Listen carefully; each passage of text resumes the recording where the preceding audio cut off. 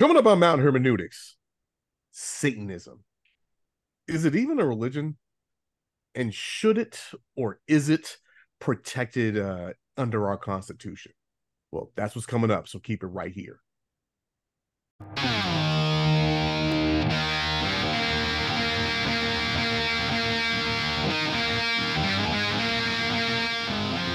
You're listening to Mount Hermeneutics, where three Marines give their perspective on God, faith, and spirituality with a heavy lean on the Divine Council worldview. This is not your grandma's Sunday school, nor is it always for the Christian faint of heart. Nothing about who we are or what we say make us experts. But you better believe we'll have a take, and perhaps it won't suck. Dirty Marines, dirty air filters, dirty air conditioner, and those bitches have the heater on in the mornings. Make a new tradition. Stop doing Santa Claus. Knock it off. Repent. Fellas, what's happening? Hey, how's it going, man? Not bad. I think this week Nicky Ray's son Ethan, he was doing his concert. He plays the clarinet, and he's in, I think, sixth grade, so middle school. So I went to this Christmas concert, and it was about what you expected from a middle school band. The cadets, and then there was like an intermediate, and then there was an advanced. And the advanced was way more advanced, but still what you would expect from. It was a step up, but from a low starting point. Fun fact, Ethan chose the clarinet because Squidward plays the clarinet. Well, there's no worse reason, right? So I'm like, hey, go ahead, get it on, kid. You did a great job. You sounded great. And by the way, you look like Squidward up there, man. What's up? He's like, see, Mom, I told you. Buddy. Is that a SpongeBob character? Yes, SpongeBob. Okay. I knew that. Yeah, I think I was dying this weekend also from probably COVID. I think I had a mini stroke. Who knows? Like, whatever. Like, that's not funny from you, man. But what you should see my wife's face when I told her. She's like, hey. But I mean, she's a ride or die though. I think she mentioned that she was like, if you died of a stroke, I think I would just lay down next to you like Romeo and Juliet or some shit and just like, I'm like, yeah, there's people that need you. Like, don't be crazy. But that is kind of dope. Sounds like she's been talking to Carrie. Carrie's the same way. Like, you go, I go. You out, I'm out. There's this country song called I don't know the title of it, but the hook is "Tell the grave digger that he better dig too." And, and that's one of Carrie's songs. And I'm just gonna die. It always makes me feel bad that I don't feel the same way. Right. I'm like, shit, I'm partying. You know, rich I'll be without you spending all my money. I'm just gonna die alone and no one would notice. Your cat will eat you. It'll be fine. Brian, I don't have a cat. Man? I've told you this. Cats are girly pets for girly people, and I am a manly man's man. What I have is a lion. A pygmy lion. A miniature. I'm pretty sure anybody she's a miniature lion. Any lion. Single man that owns a cat is a lesbian. That's what I'm saying. It's exactly my point. You're just a lesbian. That's I'm all. clearly not a lesbian, so I cannot. It's obviously, logically, it cannot be possible that I own a cat. I have. You said clearly not a lesbian, but you have a cat, so you're obviously a lesbian. I don't have a cat. I have is a lion. You're objectively a lesbian. I don't think you know what objective means, Matthew. So Brian, what's up, man? How's your week? It was all right. Just hunted with my lion, killed some prey, like moths, ate the carcass, grasshoppers, spiders. Just did normal bachelor stuff with my pet lion, you know, like I always do, as one should. Right? Yes. Yeah. Just make it do what it do, babe. Sometimes you don't want to be like that, but it do be like that. It do be like that. Yeah. What about you, Matt? What's going on, man? Not a lot, man. Let's see, just, prepping for Christmas, trying to wrap up stuff at work, the usual, dragging my feet for my last minute Christmas shopping for those, where it's the 20th today. So this will be after Christmas. by the time everybody's hearing this, and I probably have just started. By the time you'll be seeing this or hearing this, I will have just started my Christmas shopping. So that's about it. Let's see what's new in the world today. You guys hear about this thing with Michael Cassidy in Des Moines, Iowa? Is that the? Are you talking about the satanic statue? Well, the guy's not a satanic statue. Yeah, the guy's a former U.S. Navy fighter pilot, a naval aviator, if you will. And a Christian. That's the guy who knocked down the satanic statue and decapitated it. Nice. Yeah. Yeah. So yeah, that was kind of quite the big deal. He got arrested for that, right? And he did. And had like a GoFundMe and came up with his 40K like in 0.7 seconds.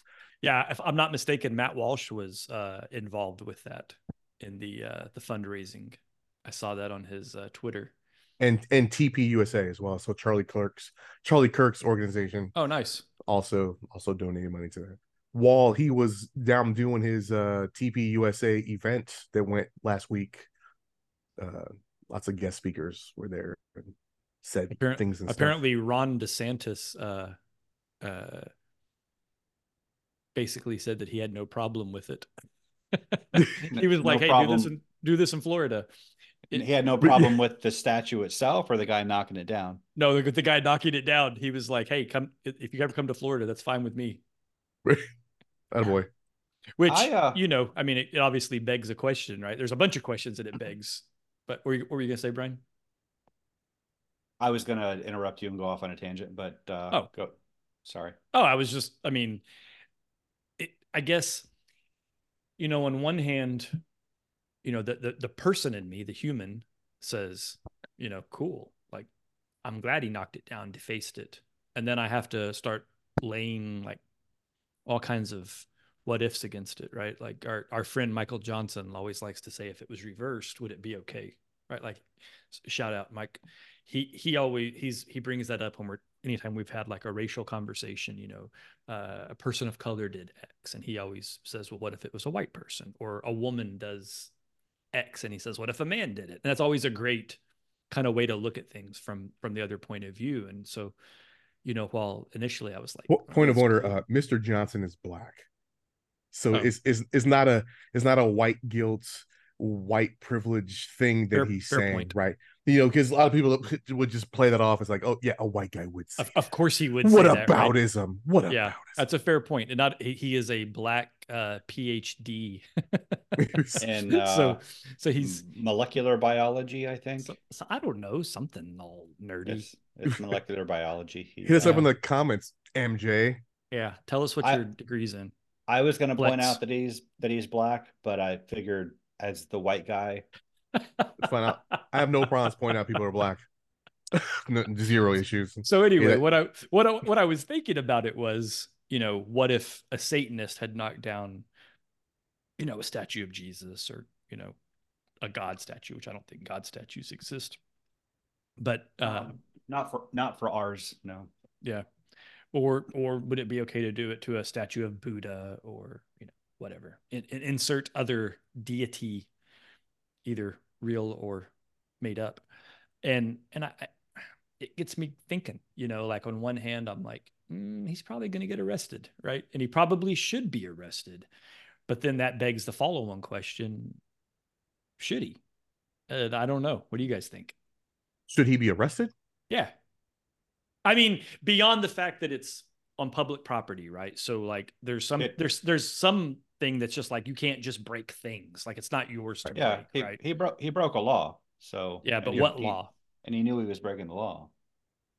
I think he committed, wasn't it criminal mischief or yeah. And so on that line, I think yes, he should be arrested. But it's him, he's being defiant in a way that he's fine with the consequences. Yeah, I like the guy. I like what he did. I'm rooting for him. I'm also wearing my SBG shirt, which I realize it's kind of dorky for a podcaster to wear another podcaster's merch, even though he is slightly more successful and better known than us. Just a little bit. Yeah. I wear this just to let it be known that I like Matt Walsh. I watch him every day. I'm SBG for life.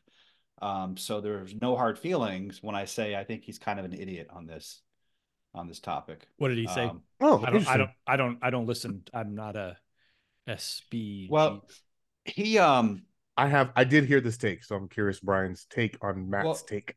he denied that the Satanic Temple had a right to put the statue up in the first place. He thought the Illinois state government was wrong to let them, that it's not a quote unquote legitimate religion. Hmm. It's not what the founding fathers had in mind. And he boiled it down to this very kind of simplistic Saturday morning cartoon morality of Satanism is bad, Christianity is good. You shouldn't do you shouldn't allow bad things on public land. You should allow good things. And that's almost verbatim what he said. Well, that's I'm on brand for Matt Walsh, though, right? yeah. Like that's And I think that mentality serves him pretty well in most things, because most of the stuff he talked about, it is, and I'm not saying Matt Walsh is stupid. I'm not. I'm an admirer. I think he's wrong on this particular issue. Most of the stuff he talks about, it is pretty black and white, no brainer, just cutting through the BS. Women are women, men are men, just asking what is a woman, and watching the feral leftists dance and tie themselves into knots. It's a pretty effective strategy for that and lots of other things. About this, it's a bit more complex. Like the idea of a legitimate or illegitimate religion under the Constitution, that's as fallacious and nonsensical as the idea of hate speech. It's a legal non-term. The fact of the matter is, if you're, as much as I dislike the idea of a satanic statue being publicly displayed to mock and troll a nativity scene and those who put it up, I don't know the legal basis to deny it. It can't just be we don't like that. It can't be it's not a legitimate religion, because right. there's no such thing as that under the Constitution. So I mean, if there's a legal justification to deny them that, I would sure like to know what it is. I haven't heard that, and I'm clearly the Iowa State Legislature hadn't heard it either. So Yeah, I didn't read a lot about this, but I remember reading or hearing, I don't remember which one it was, that the statue had been properly applied for. Applied, yeah. They had uh, permits or whatever the right language. Yeah, they went through all the proper channels, yeah, and they didn't just so it could have been a space. statue to D's nuts, right? Like it's not the point. The point is, like, whatever it is, they got permission to do it. And now if I guess maybe what Matt's saying is the pretense under which they gained the approvals were felonious, maybe is what he's trying to say. I don't know. Dre, what do you think? Well, I think Thinking he said a fallacious. lot more than just that. He laid out a bunch of stuff before he talked about, the bottom line of it's good and that's bad. I mean, he talked about, like, who is that even representing? So somebody from out of state who is an atheist just paid money and applied to do this thing. Like, where's the Iowa representation in this? And can anyone just put something in a state's? I mean, can I go to, I don't know, New York and just put something in their state house because I applied properly? If I don't that know. happened in Oklahoma, those are the questions I would be asking. I'd be writing my Right. state legislatures. What's Right. the criterion for this? And and again, it's not that I am happy about satanic statues going Well, up. I mean, no It's one's claiming that you are, and I think that, and I can't remember exactly what, but Walsh laid out a good 5 minutes before he went to his simplistic, that's good and that's bad, and yeah, but the substance of it wasn't really beyond this is good and that's bad, and we shouldn't let bad things. And I mean, he made an argument for what is and or is not a legitimate religion, which is yes. completely fallacious from a Well, from a and I guess that's the question. Like, are you really a religion if all you are doing is mocking religion? Is that religious? Do you have to worship something for Well, it to is be a that religion? so? So I what's the mean, definition of a fucking religion? yeah, I think Right? that's a question, Not right? by the Constitution, but by just anything. And I think that actually goes back to one of our previous shows and the conversation we had in the comments with one of the listeners, right? So my what's the handle, Dre? You just said My it. context? My context, yeah. I had said I'd made a comment about atheism being a religion, and my So context took issue with that, right? And I get it. And he was like, well, what's your basis for that? And what do you know? I think, and I'm not putting words in the listener's mouth because I'm just trying to recall what he had said in the comments, but it was something along the lines of, if there's not a unified belief system, there's not a unified thing that they're worshiping, right? And my point was, in my estimation, they're unified around the idea of not being religious, which becomes, and I kind of and I quoted Webster's dictionary, and I think it was like the third definition of religion, if I remember correctly. And it was essentially having a strong set of opinions about a thing or something like that. And again, this is all off the top of my head, but that and was and I and I answered that comment and explained that well, it is a religion. It is a it. metaphysical You're talking. claim Hang on, about the just to be nature of clear, reality. you're talking about Atheism. atheism. Okay, I just want to make sure Atheism. we kind of bounced right there. Right. Atheism is a religion because it's making a metaphysical claim about the nature of reality. And and the person bases their values on, and their beliefs about values on that claim. Satanism is the temple of Satan is a religion in the eyes of the IRS. Um, so 501c3 status, yeah, non-taxable religious entity.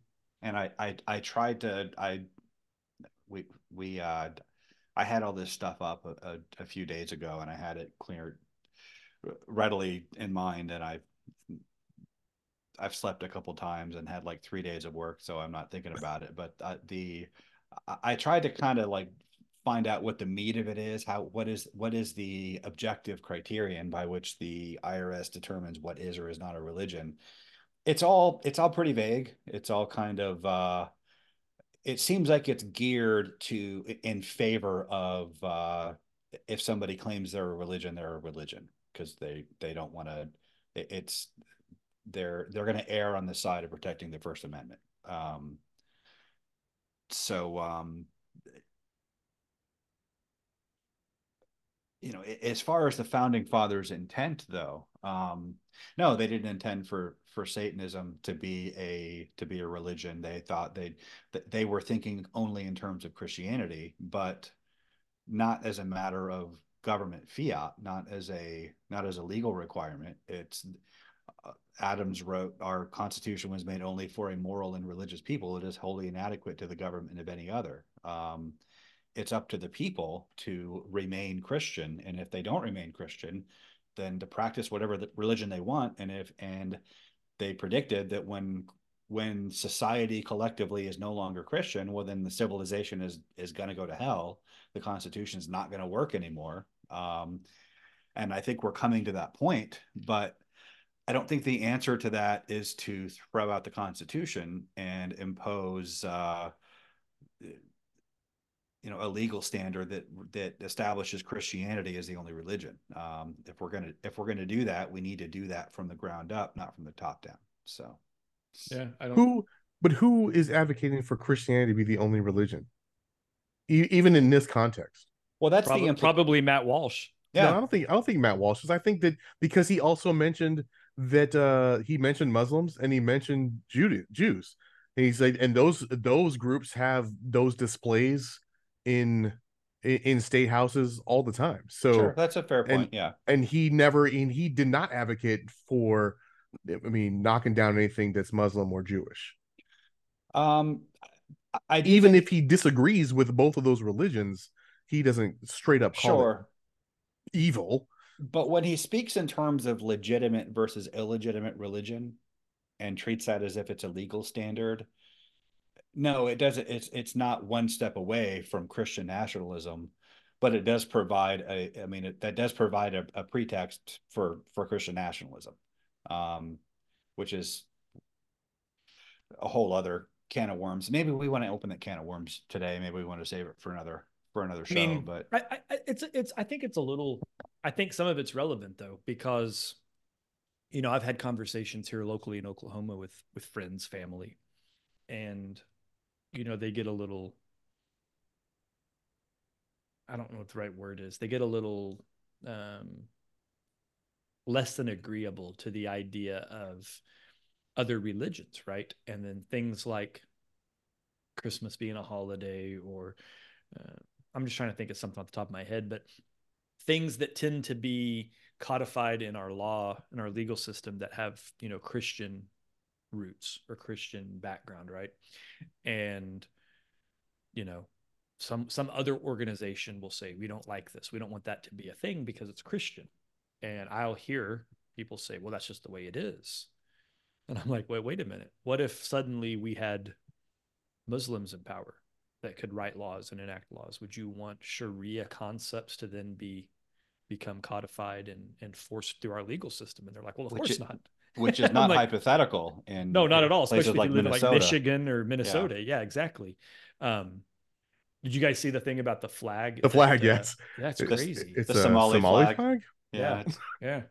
But, that kind of stuff, right? I'm like, unless you want that to be okay, then you have to kind of pump the brakes when it comes to putting like overt Christian things and codifying that. So, Brian, I think I'm kind of with you on that, especially because, and I'm the least Matt Walsh knowledgeable of the three of us, but I know he's openly admitted to, basically he would be what's the term he uses? A theocratic fascist dictator. Theocratic fascist dictator, right? And basically that's a troll on his trolls. He says it as a joke. Yeah, I don't think he is. About it. I don't think he is in the slightest bit. I think he's being dead ass serious because, one, it's very Catholic of him, right? The Catholics tend to be a lot more theocratic than Protestants to start with. And I don't think for a second, I think Matt would simply say, this is the correct way to be. He'd be like the Mandalorian. This is the way. And, there's nothing wrong with it. I'm looking out for your soul. You should say thank you instead of arguing with me and go about your day. Hey guys, can we pause the show? We can. Okay. But he still has to. Now we're back on.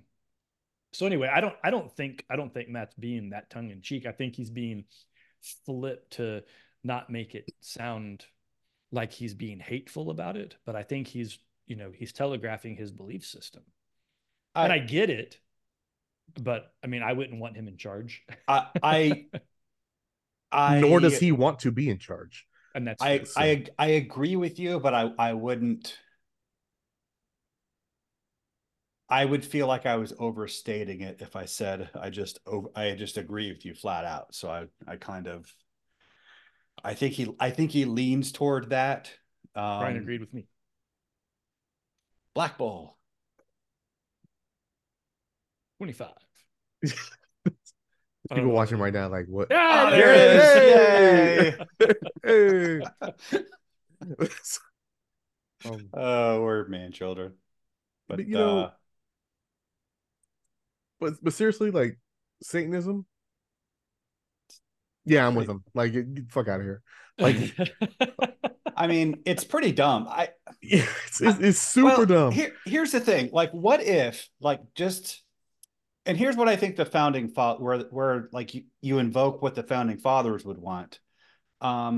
Spirit and intent versus the actual word of the law. Well, imagine if those Satanists were transphobes. What if they put up a statue mocking trans people? What would the public reaction be to that? Would it be one guy who goes in and takes it upon himself to behead the statue, or would there be an outrage mob that seeks to find out the names of every single person responsible and call their employer and demand that they be fired? Would their bank stop doing business with them? Would they be cut out of society for their transgression against social norms? Well, of course, we've seen that happen to people. But if you're a Satanist and you want to mock Christianity, um, nobody really bats an eye. But I think if we lived in a more Christian society, if Christianity held more sway, um, well, I don't think we would set out, if we were genuinely Christian, we wouldn't set out to destroy those people, but we would know who they were, and we would shame them. We would let them know that it's not acceptable. You're not making a point that we care about. You're not advancing a worthwhile cause, but we just, we don't, You because know what? For any Satanists listening to this podcast right now, or atheist organization, I will donate money to your temple if you put that same display next to a Muslim holiday. Whatever thing they got out. No, you go ahead and disrespect Muhammad like that, and I will donate money to your cause because it means that you're sincere or principled. But you instead, mean you want to like, just mock Christianity. So I mean, if there's a Muslim holiday and a state house, say Minnesota, decides they want to put up a display during a prominent Muslim holiday, and they have the right to do that. I want that Satanism display with the That's an goat interesting head, point. the yeah, goat head and everything, and I'm not. see how long that stays up.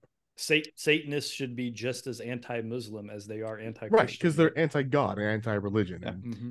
And I'm not going to give them money, but I but I I but I I, just I I I'm just with believe you, they won't do Dre. it.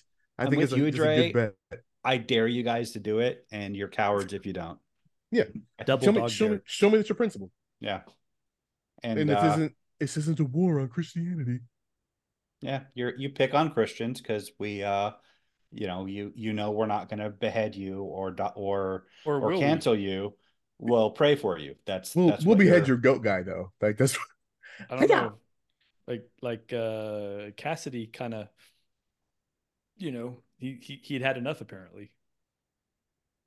But the Or actual Satanists have gone unharmed, and they're Oh, just well, let's they. be clear. We're not advocating for violence. Yeah. And frankly, he probably played into their hands. They probably love that he knocked their statue over and beheaded it, because now they get to claim aggrieved victim status. good. I mean, Well, he because so especially so the, so the Satanic Temple, because that thing is so. I mean, it goes way back to 2012. I mean, think about the time honored tradition of the Satanic Temple in 2012. I mean, they're established a year longer than say like Seahawks fans. That's all. That's all I'm saying. Like, Well, you could say that they're an offshoot of Levian Satanism, oh, which is older. 1966. Oh, the that's 60s, yeah, the late ooh, 60s. that is wow. Which you could say is an offshoot of Thelema, invented by Aleister Crowley, which was an offshoot of Ordo Templi Orientis, Yeah, which was an true. offshoot of the Hermetic Order of the Golden Dawn, which was, et cetera. Yeah. I think my favorite part that I thought about you when I was looking up Anton LaVey That made was you think of me. it made me think of you and how this I can't find it, but he one of his books and some of his philosophy he was borrowing from Nietzsche and Ayn Of course he Rand. was. Yeah, it's Oh, basically and Nietzsche, Ayn And I Rand, thought I'm like, yeah, he's like, mashed oh yeah. together with some Dungeons and Dragons and some Aleister Crowley, and it's yeah, we're that sounds like a pretty dope metal song. Uh funny thing, uh Anton LaVey hated metal. Look, man, how fucking Satanist can you be if you don't even like rock? I mean, Homeboy He was hated metal. What did he yeah, listen to? Folk music? he played the accordion. He played the lyre. that's exactly what a devil worshiper would do. I The mean, he claims that accordion. he dropped out of high school and joined the circus. And when he joined the circus, he played whatever the circus what's that thing with this he played that and he was a cage boy and yeah, Really? yeah, he worked at carnivals. But then when you speak to any biographer that talks about him, that's all a lie. So, like the dude No, can't even tell the truth about being, BT Barnum, right? no, Like he worked at a car wash. He dropped out of high school. the dude I clown. can't get past the fact he didn't like metal. Didn't like That's metal, that's the most unmetal thing I've ever heard. right? And I was like, I can't take you seriously. You don't even like metal? He's like, it's too loud, hurts my ears. He's- It's so aggressive. yeah. I think that's when in 1975 when my man Michael Aquino split off from him to become Cetus. Uh, he's like, "Oh, you don't like metal? That's the last draw. I'm out." He claims this like satanic philosophy of what real Satanism really should be about, But it was and really just about the music. he's like, "Well, you don't even listen to Sabbath? I'm out." How can there be like Maiden, real? How can there be real or fake Satanism when they're like by their There's own it's account, they're just not real to making it begin up with. as they Right. go along anyway. It's just Right. I think Aquino, he has like a PhD in like political science, and he was in military studies, and he was like a legit type leader guy. But I think he was more of the Aleister Crowley type. He believed that there was actual magic and there are supernatural forces. So I think when So this other guy was once watered he down. realized that LaVey didn't believe in any of that stuff and it's all a show, I think he's like, no, I need to start my own thing. And they're so robust. I think they have 500 members today. So I have a question. What is there? we almost have as many That's what I'm followers as saying. Like they do. 500 members. That's because you're so dumb. Dre and I were going on before we started recording about how just it's just so dumb. It's just such a dumb. What's the similarities or differences between Satanism and Luciferianism? Um, Because that seems to be a pretty serious belief system. I think the difference is one believes that Lucifer is an actual being, and Well, it's not. they believe he's the good guy, right? Right. So it's the anti-hero trope Mm-hmm. of, he was actually here to tell. So I think there's some The thing where, serpent was the good guy in the garden, well, he and was actually dethroned, right? And there was like this coup by the Elohim, and the real good guy, fell down and like, hey, and it gives us our free will. mm-hmm. Lucifer is the reason why we have free will. We weren't given free will. And he basically said, "Hey, listen, you got to eat from the tree. I know it's going to hurt, but you got to do it because God's lying to you. You're basically, Mm. you're in the Matrix, or you're in the ant farm, He and had the I red want to. pill. I know how to get you out of the ant farm, and it's going to be uncomfortable. But hey, let's get out of Mm. this Eden bullshit because that guy, he's not real, or he's not telling you the truth. He's not. He's not. yeah. He's not looking out for your best interest. Right. I don't know that you can divide it between Satanism and Luciferianism. I think it's just it's there's atheistic Satanism, which is what Anton LaVey and Lucian Greaves and like most modern public facing Right. Right. Satanists Right. claim to be. Like he's just a symbol or an archetype for what Mm-hmm.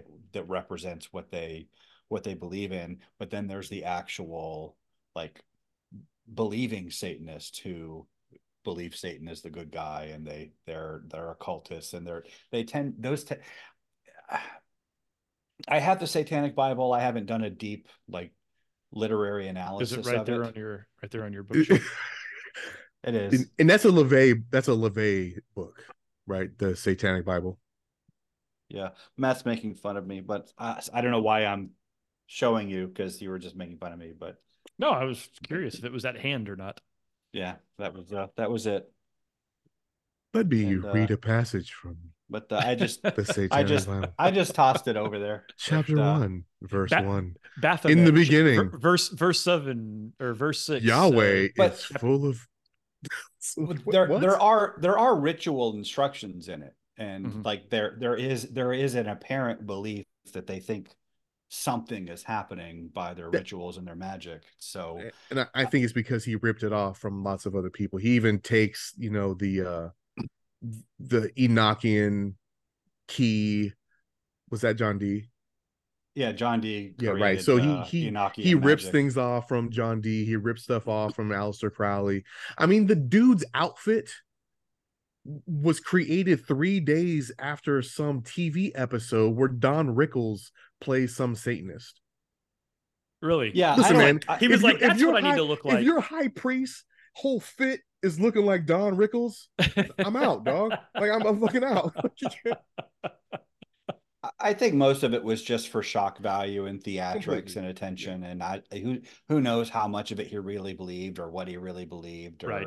or how sincere any of it was. It was just, but you could also say that about, like, Aleister Crowley. I think he sincerely believed things, but he was also driven by this narcissistic need for constant attention and adulation, and so it's hard to say how much is just pretentious theatrics done, for any of them. But Look, man, he named his son Satan Xerxes. which one did? LaVey. Yeah. Satan Xerxes. Oh, it's this dude. I never looked him up. It's that bald headed dude. Yeah, yeah, Yeah. yeah, yeah.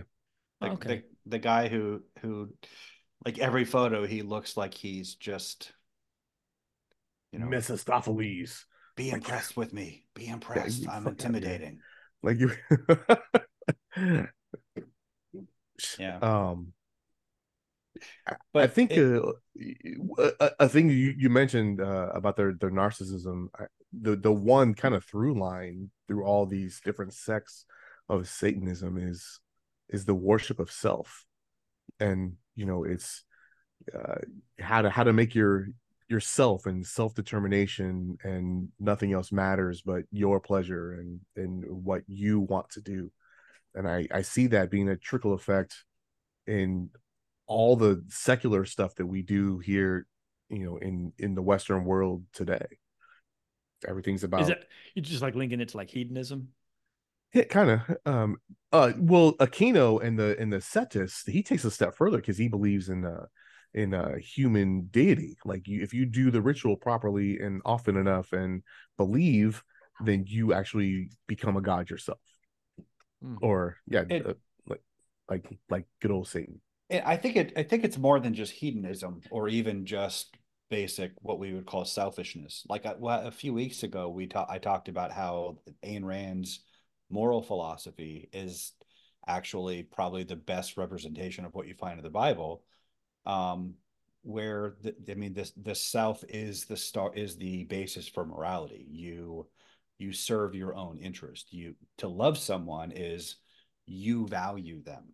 You're Jesus died for it was for the joy set before him that he endured the cross. Like, Jesus thought he was getting something for his life that he valued more than his life by dying for us.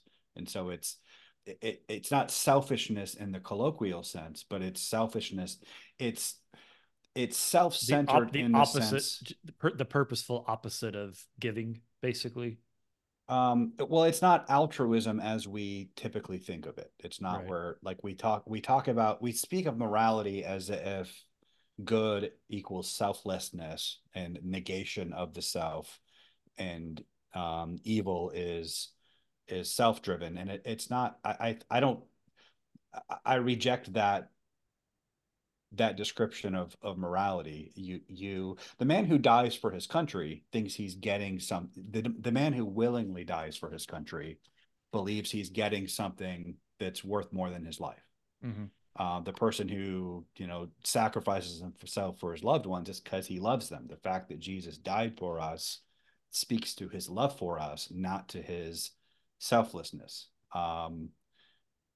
If that makes sense. No, It completely makes sense. I it don't think does. anybody is disputing that, because I think what we see today Well, is an entitlement but I where want to I'm contrast entitled. that Yeah. with Okay, go ahead. the Satanist selfishness, which is, it's basically, it's the same basic principle that you find in Aleister Crowley's Thelema, which, as Dre pointed out, sees the self as a deity in its own right. It's the self is the center of the moral universe.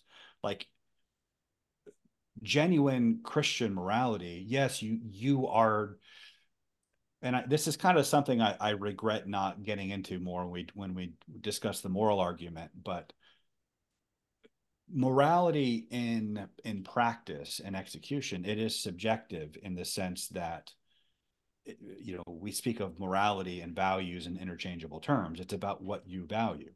You have to value it. There has to be a person to value it. But we recognize that, like, if someone's values can be wrong, if somebody is misprioritizing, if they value something lesser over something greater, then that's perversion and evil. Well, how do we evaluate that? What is our objective standard for determining which values are rightly prioritized and which are not? Well, that has to be, by definition, God.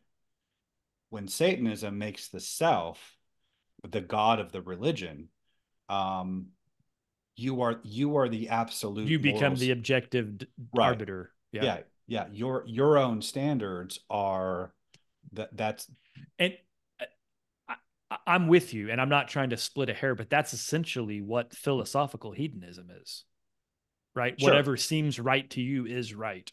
Yeah, I just wanted to distinguish between that and hedonism in the colloquial sense. Yeah. No, I meant it. Okay. So for those listening, when people today say hedonistic or hedonism, it tends to just imply sex or food, and it typically just means gluttony and lust, right? But the kind of the philosophical concept of hedonism, and any of us remember who coined the term, which philosopher it was? I'll look it up when we move on. But hedonism was essentially, if it feels right to you, it is. And so it could be the opposite of the things that we call hedonism today colloquially, right? It could be sleeping, or it could be anything, right? It's just, I think, and that's why I wanted to interrupt what Brian was saying, was just to be clear that I want to say it's Epicurus. That sounds right. I think you're right. I think it is Epicurus. I think Epicureanism was hedonism. That sounds.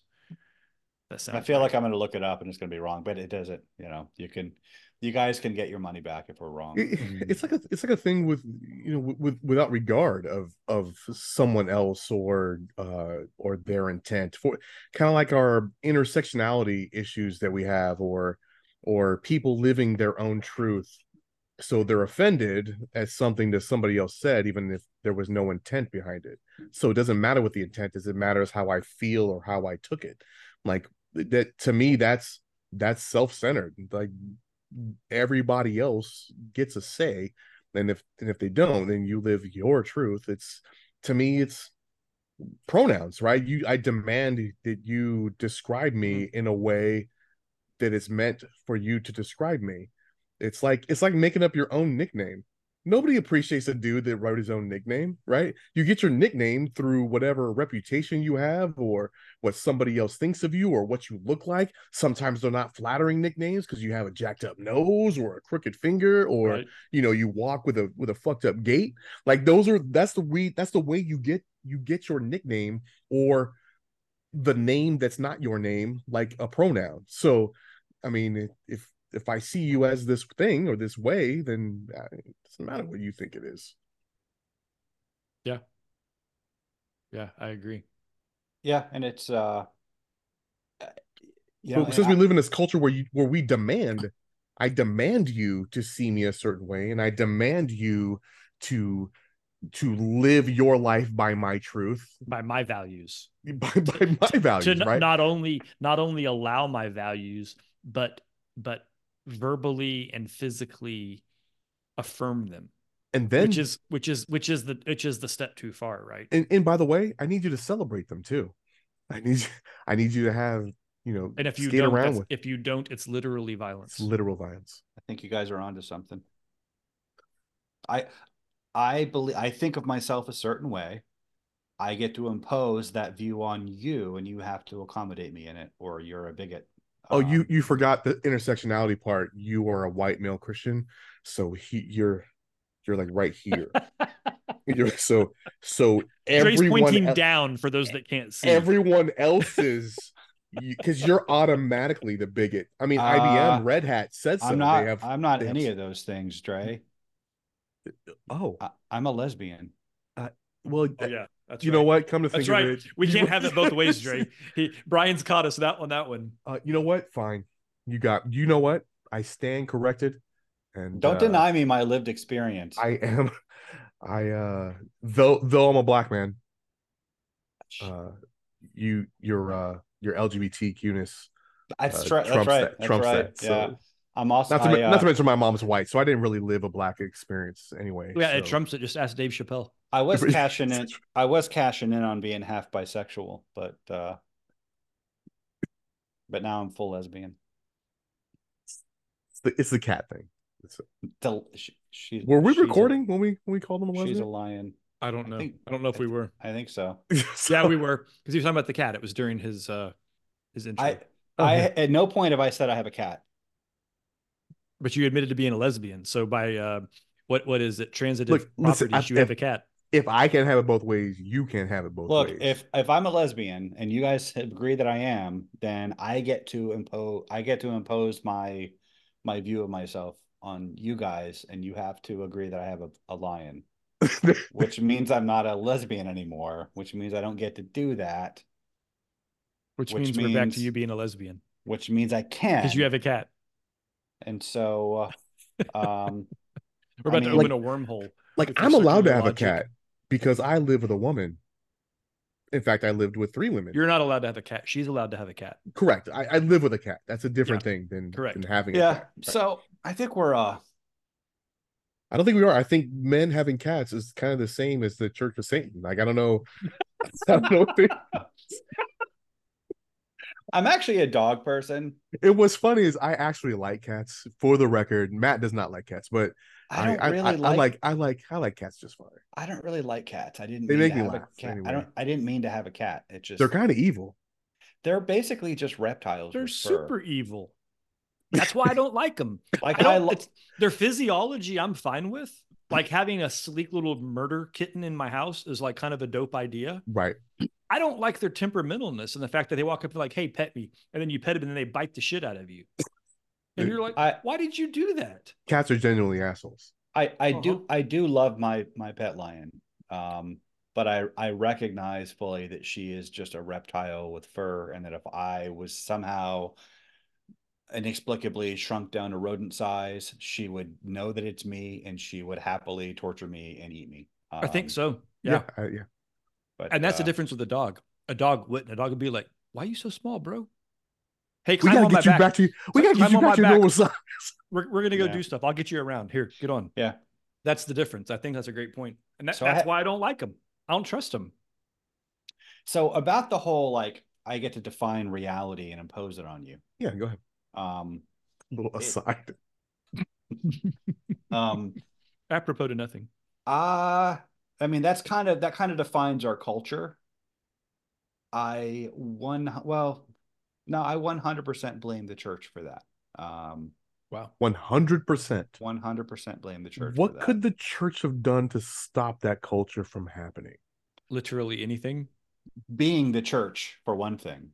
Okay. That's the main thing. If we had a functional church that was doing what the church is supposed to do, we would Christianity would have more influence. You would have Christians who know why Christianity is true, who can defend it, who have the conviction and devotion that come with that knowledge that it's true, which would lead to the what the Eastern churches call theosis. They would actively participate in the divine nature, knowing that the promises are true and that the stakes are real.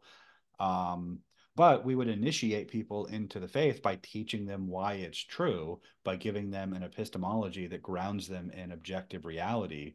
What we have instead is, I mean, if you ask your garden variety Christian or churchgoer, I should say, well, why do you believe all this stuff? Why do you believe God exists and the Bible is true and Jesus rose from the dead? They'll say something like, well, it's what I put my faith in.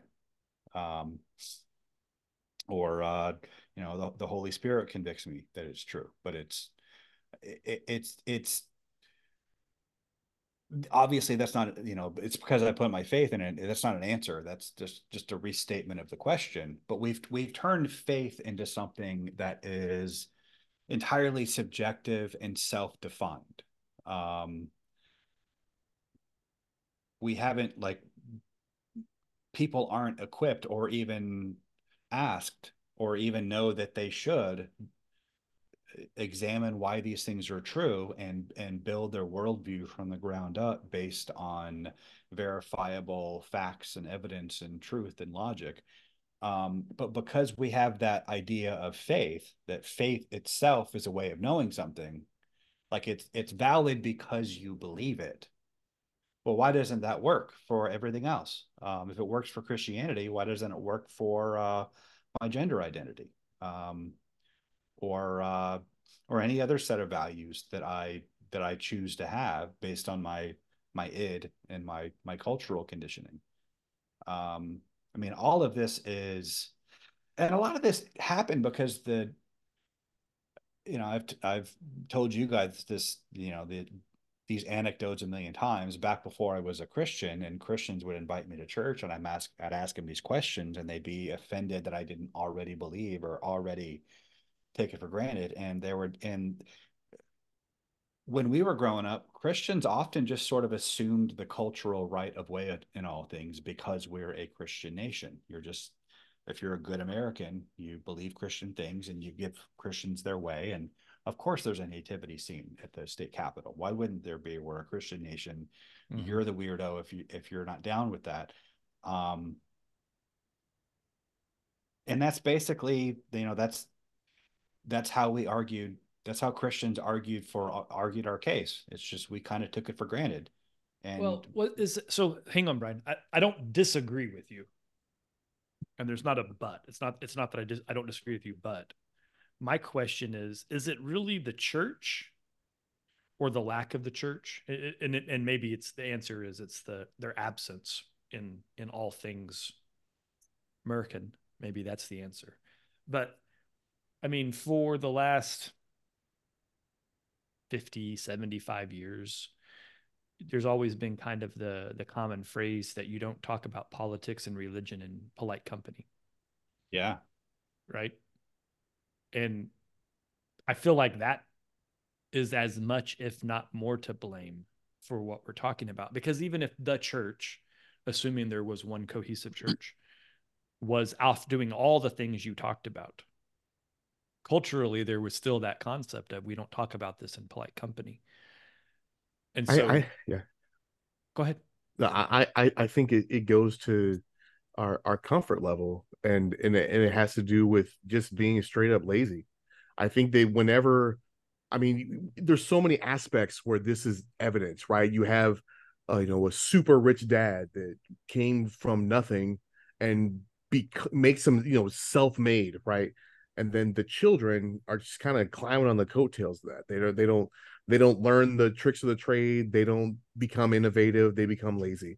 You have immigrants that came over a long time ago and they worked really hard to assimilate and they learned English and they came up with all these trade skills and were proud to be here. And then their kids just kind of took it for granted that they're here. I think so many different aspects of our life due to, say, technology or just things being set a certain way in the comfort of our US-ness, our Constitution, that we just forget the origins of almost anything, right? We just like, oh, it's this way because it's that way. And then I don't know if it's really the church's fault more than it's the congregation's fault for just that's being kind of what lazy. I was getting at. And, well, I get that it's not the absence of church. I think it's the absence of just like straight generational parenting because you just take it for granted. Well, how do you distinguish between the congregation and the church? Well, I mean, that's a good question. Fair. This is circular, right? Like it's fair. The culture has slid because the church has slid, or the church has lost focus. So because of that, it's just like, it's no different than saying Marines today are soft. Well, why are Marines today soft? Because staff NCOs are soft. right? Like right. If anybody wants to tell me that young privates and lance corporals aren't the way they used to be, it's the staff sergeants and the gunnies' fault. It's because right. those staff NCOs aren't laying the hammer down on the sergeants and the corporals. Gen Z did not get their ass beat, and it shows. Right. But whose fault is that? Right. It's Gen X. To your Matt, to your observation about how you're not supposed to talk about politics and religion, I'm well aware of that social convention. I reject it. Well, so do I. I mean, the three of us do. That's why we're here, right? Well, but my point is that social convention came about because people weren't strong enough to defend it for real. So they would, they just didn't have an argument for it. So that's why I said this is circular. They got hurt, right? Like it's to Brian's point, when somebody would ask the question, nobody had a good answer. So they were like, how dare you ask me the question? And that how dare you, because they were caught off guard or unawares, turned into, don't ever do that to me again. Don't put me on the spot like that and ask me about my religion, you son of a bitch. It's kind of like when I ask a doctor about nutrition. But think about both of those. Like, if you're a Christian and you love God and Jesus Christ and you've devoted your life to him, why wouldn't you be thrilled to talk 100%. about your religion? 100%. Like, I don't like this. I'm not bragging or anything, but the fact, like, I have a harder time not talking about religion. Every time I get into a conversation with anybody about anything, within 5 minutes, I've, in talking about it and opining about any given social issue, I have related it back to religion. It always goes down back to first principles. What is ultimate reality? What is true? And especially today, when society is unraveling around all of these social issues and issues of sexuality and marriage and family and even the economy. Like, I work for a professional association in the oil and gas industry. We have a membership crisis because young people are not going into the oil and gas industry because they're not going into those professions in college. And that's something that comes up whenever I'm in a work conversation. It always goes back to why do they think that way? Where do they get their view of reality, and their values, and why do they think oil is evil? It always, even if I try to avoid it because I'm like in a work setting, I can't get away from it. And that's just because my worldview is integrated into that, and it relates to everything else. And I don't think it's. I get it. I mean, most people, the average person, will sit and talk for hours about sports, right? Or they'll talk about whatever their hobby is. If it's CrossFit, if it's being a vegan, if it's all of these other things, people can have hour to 5 hour conversations about. For me, obviously, for those that know me, I train dogs. I can talk dogs for. I can talk dogs for hours. Right. When I started skydiving, if I met somebody who skydived, I was like, oh, let's talk skydiving. Right. Because I was very much an acolyte when it comes to that. And I think we've talked about this here that, Brian, I think one of the differences is you coming to Christianity as an adult and as a fully formed human changed your approach versus those of us that were raised in it. Because it's kind of like, I'm a Christian. It's cool. I've kind of been a Christian my whole life, so it's whatever's. You know what I mean? Versus somebody who comes to it as an adult and they're like, holy crap. Have you heard the good news? And people are like, what? And they're like, no, the good news. And you're like, oh, then they do that kind of thing. I was kind of mad at all of my teachers because. Have you heard of Tren? I'm so big now. That's Trenbolone for those that are listening at home. Is that steroid? It is a anabolic. Yeah. It's apparently it's the one right now, right? Like if you go on, there's all kinds of TikTokers and Instagram fitness guys that are like, it's become cool to be honest about being on it, and kids are taking it like at an insane amount now. It's kind of crazy, actually. Hey, I don't mean to brag. You guys might not have been able to tell, but I'm all natural. You're natty. I'm a natty. I'm going to send Kenny KO to talk to you. I don't know who that is, but he's an Instagram guy that goes up to people and asks them if they're natty or not. Yeah. To goad them into line to him. I'm the guy that I can pass that test. I mean, so what were you starting to say, Brian? You were mad at your teachers? Why? Well, they didn't teach me how to use roids, and now I look because like they weren't natty. Yeah, they lied to me about what results were possible, but by natural means. But them sons of bitches lied to me. Well, I became a Christian when I was in the Marine Corps. Read through the Bible a couple times.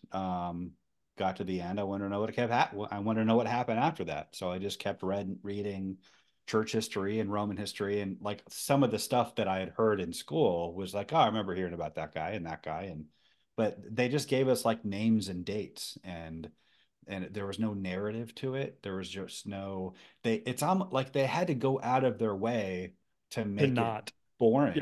Yeah. And I didn't learn anything in school. And the reason I think is that they were so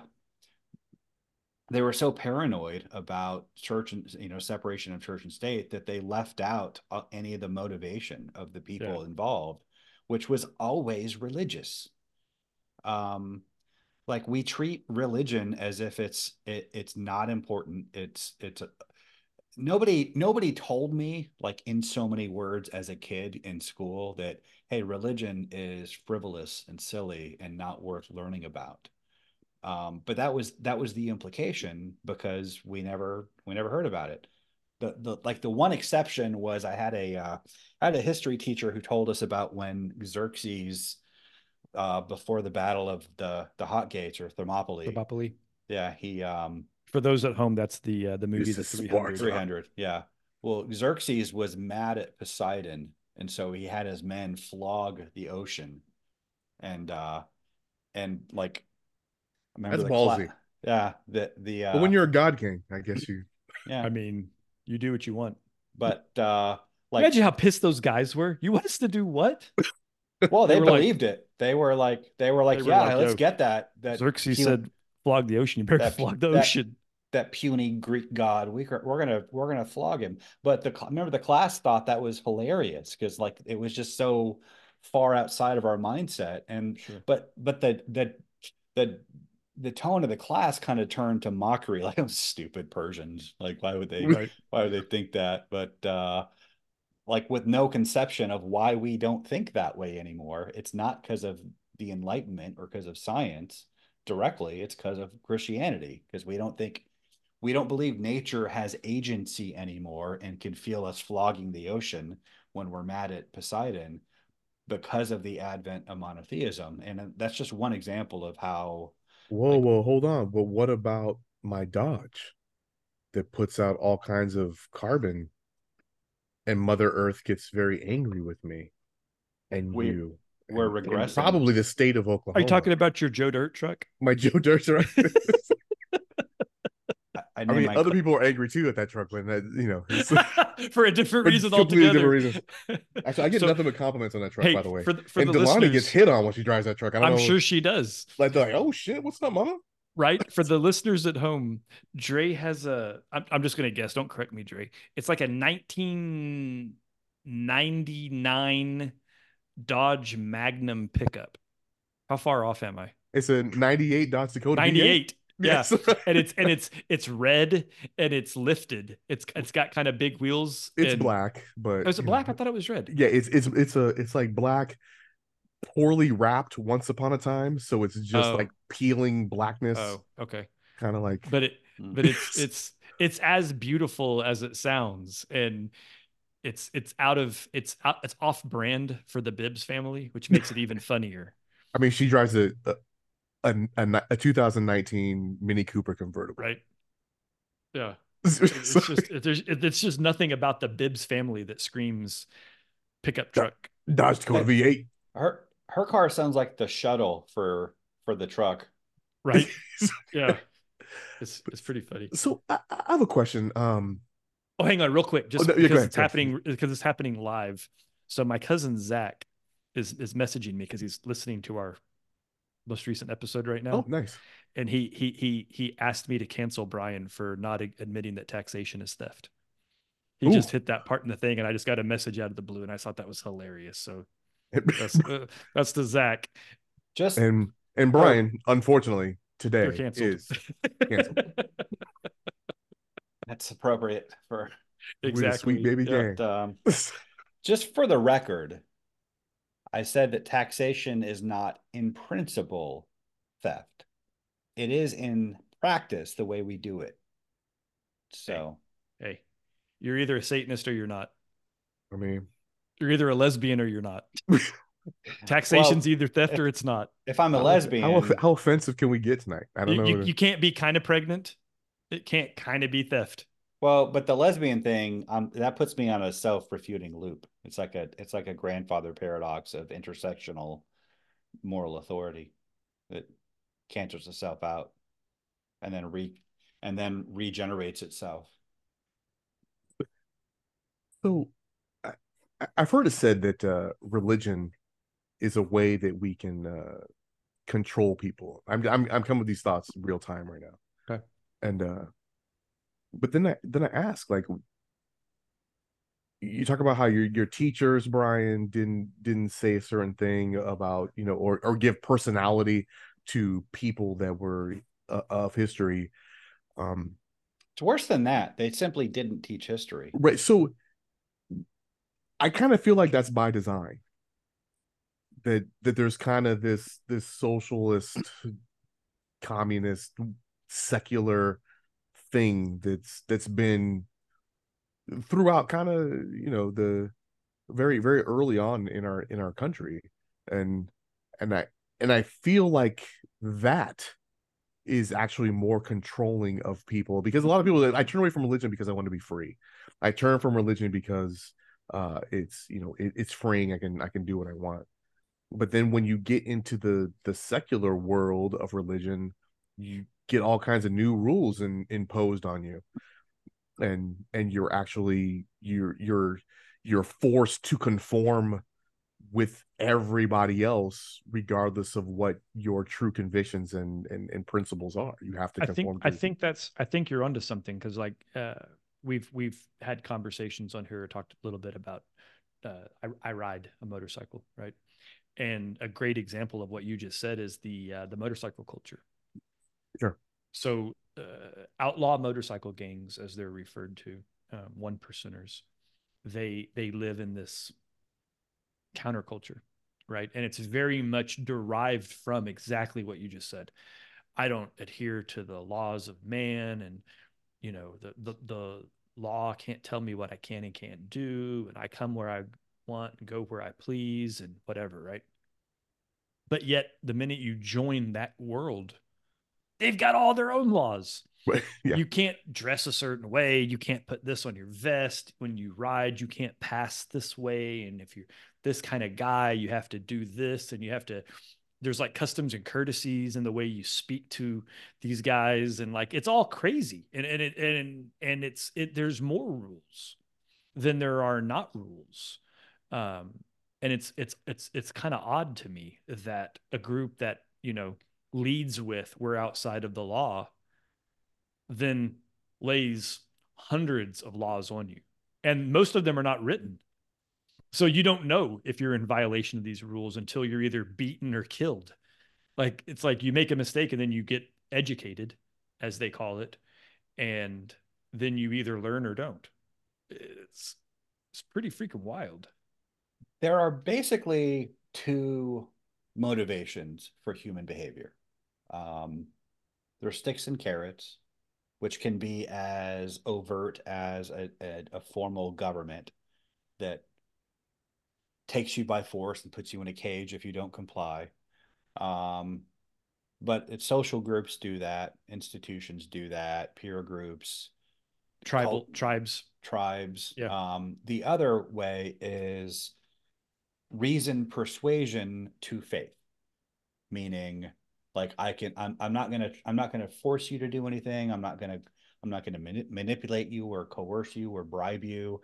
I'm just going to explain to you why it's in your best interest to do this, and so that you'll want to do it for yourself. Isn't that a form of manipulation, though? No, I'm not. If it's the truth, if I'm telling you, if I'm manipulation doesn't have to be bad. Well, I don't, but it's not manipulative though. It's not, I mean, I think manipulation is bad. Manipulation is where I'm introducing external controls. I've got to stick at your back. Either it's actual violence, or I'm going to disapprove of you or shame you or whatever. Well, that's what it is. Group. If you're introducing a fact to somebody and say you're going to come to the right decision on your own.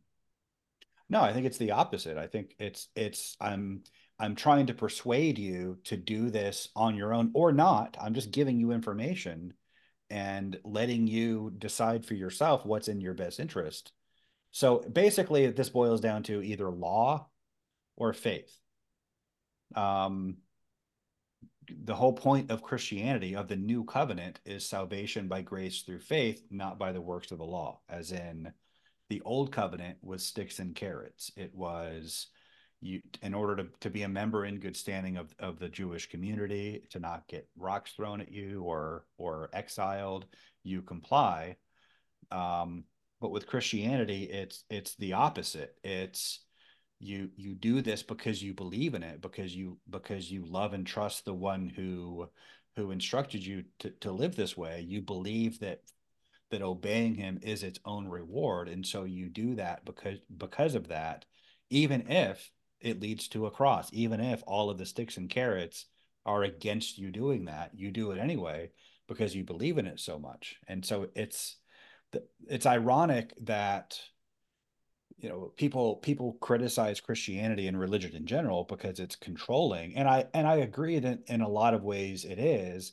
Some of those ways are bad and illegitimate. Some are just, you expect any group to uphold its own standards and to frown on you violating them. But at its heart, it's supposed to be faith. It's supposed to be persuading you about why this is true and why it's in your best interest to live this way, and modeling that living this way is its own reward. And if you continue to live this way, you become more and more alive. You become more and more Christ-like.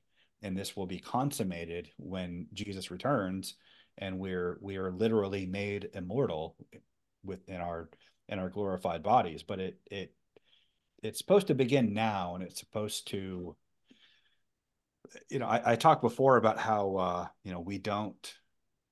we've kind of created this what I think of as a crisis of Gnosticism in the culture.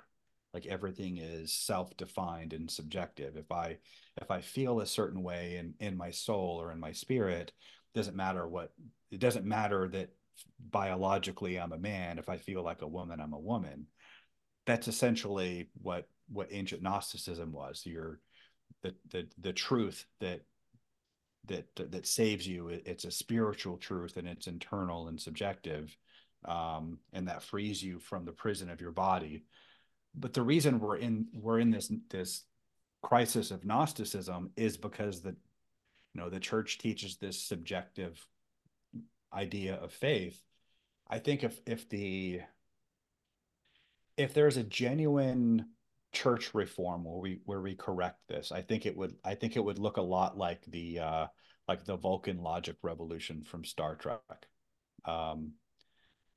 It wouldn't be the purging of emotion. You mean the Japanese in the 1950s? What? I'm not familiar with that. I just, so they went from this imperialistic, warring, kind of crazy country to this peaceful, kind of centered, an entire change of culture going on in there. Well, that was kind of imposed from without by Godzilla, but oh, okay. So the Vulcan Revolution started in Japan because of Godzilla. the king of the monarchs or the queen, whatever. I don't know. Is that's the woman? I can't. Godzilla being a I metaphor for us nuking them. I think Brian meant Vulcans like the race from Star Trek, Yeah. not the Vulcans from not Vulcan like the god from Roman times. Did we I just cross wires, or were you following that? I was totally following. I just whenever I think Vulcans and their change from that warring faction to what they are now, Mm-hmm. I think of Japanese and Oh, how they become but well, economical I and mean, they moved I to get your tech. point, They and it went to happened tech like instead that, of right? yeah. Right. Yeah. Well, that was Anyway, 100. maybe that's just an Andre thing. That like to me, the Japanese and the Vulcans are like the same dudes when it We comes to. kind of did that for them. That's we. I think we get full credit for that. It's a hot take. Okay. Well, I think we did for sure. we We we we uh we we took their sub army from them, we right? well Yeah. we didn't we took their army from them, but in return we subsidized their national security. We subsidized their international trade. The Bretton Woods system, we opened our markets to them, and basically, like That And then Instagram guy that we've we been watching and does a then they good got video on good, that. right? And well, yeah, they excelled. but my As Thomas Sowell would say, they became self-loathing and corrected. um Interesting. That's a hot take. yeah, I think we're talking about two different things though. But go ahead with your Vulcan analogy. Sorry about that. Um, um, I don't know how to tie that into Live long and yeah, prosper. which is actually what the high priest would do at the temple. Um, spot Leonard Nimoy made that up from Jewish custom, but that's a kind of relevant. But Sure. the point is, I mean, it wouldn't be the purging of emotion because I don't think that having more of one means less of the other. I think that's a silly take. But emotion divorced from logic is disordered, and our emotion is typically disordered. And Christianity is about rightly ordering. It's about self control. It's about self mastery. Um, and transcending our animal nature and becoming more fully human, more in the image of God. And I think that if we look to the example of the apostles and the Jewish people in general, that begins with reason. How is that different than, say, The Jedi. a Taoist?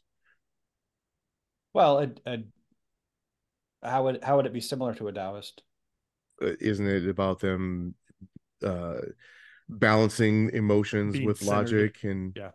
Well, it's more being a of higher self and being more at one with And Taoism is really big on rejecting impulses and right. hedonistic well, concepts, right?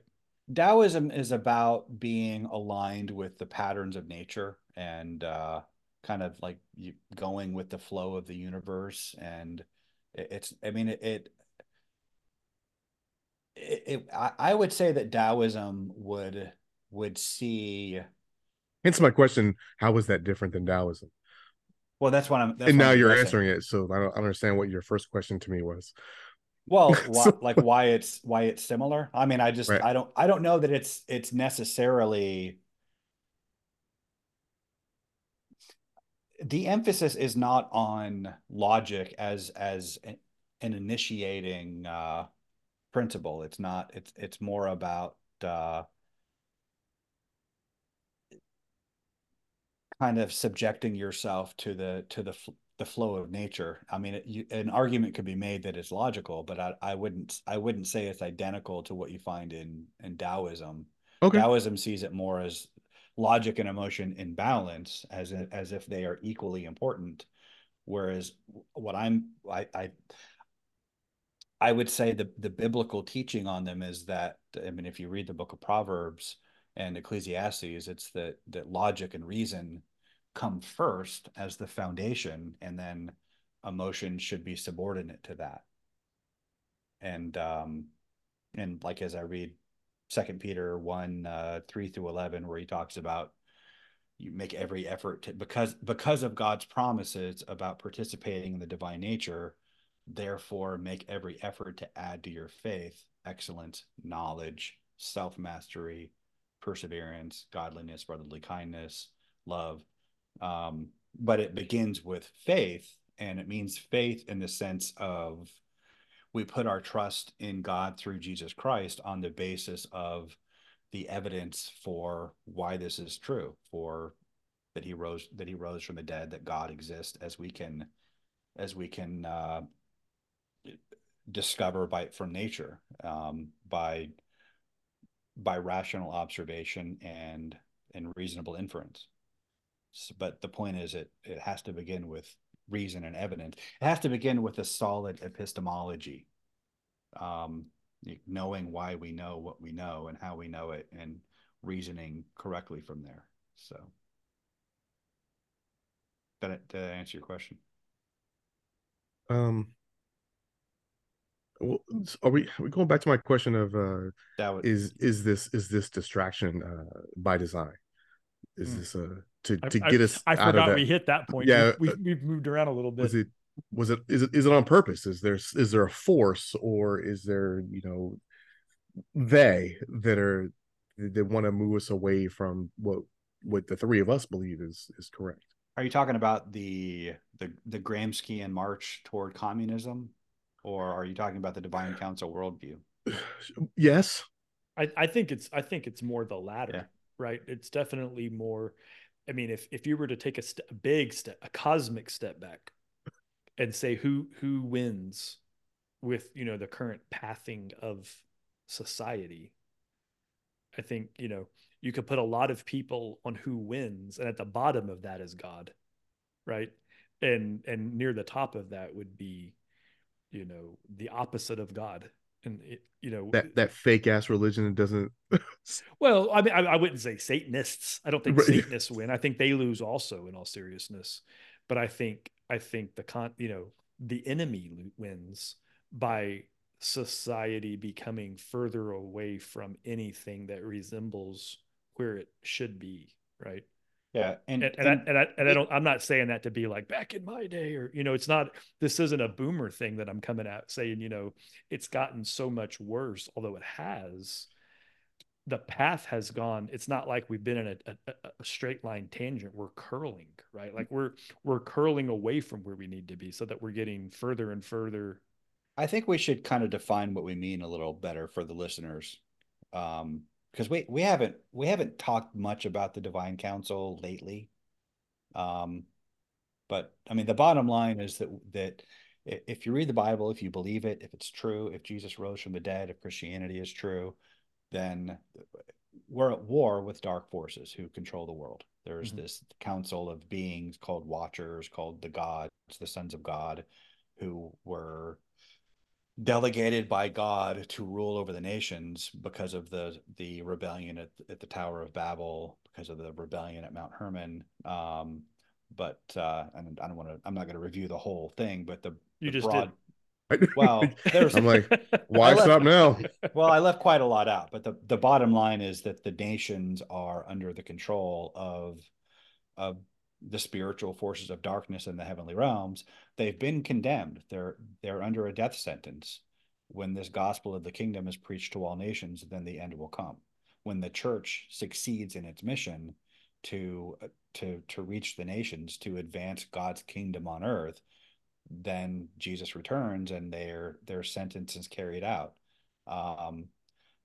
As long as they can delay the church, as long as they can keep us from doing our job, then they're extending the clock. They are effectively immortal until we get it right. And this grates a lot against a lot of what Christians believe about end times. They think that we're just supposed to kind of passively wait. Yeah, we're just kind of on autopilot. God's got the day planned, and he does know when the day will happen, but he's given us a job to do, and as long as we're not doing that job, their time runs out, and we can see how Christianity is losing ground, and it's not because the church is fighting and losing, it's because the church isn't fighting. We're just so two thoughts. One, I'm gonna disagree with one thing you said there. I'm gonna challenge the concept that God knows the date, because if it hinges on our action and we have free will.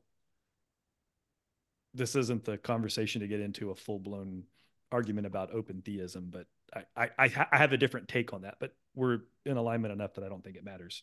Yeah. But I think the first thing you said is the most relevant part, that all of this waiting is waiting on us humans, right? But to your point, the average Christian thinks we're supposed to tread water until it happens, which puts us in a really bad spot, because the fewer Christians that know we're supposed to do something means we ain't doing shit. And we're doing nothing to move the ball. And Jesus told which is terrifying concept if you think about it, right? I mean, they are essentially winning. I never thought I would be the guy that sits around and is like, we're losing a demonic war. Like, you used to hear like crazy old people say that, right? And it sounds almost nutty to say it, but it's true. I know it sounds crazy, but that's part of the war. Part of the problem. I mean, it's part of the problem is the fact that it sounds crazy. It's the Kaiser Soze strategy. So you said it, and that was the comment in our, just before we started filming, I made a comment that I had a little take that I wanted to bring in, and that was it. And you got there on that. I think that's sorry. Cool. No.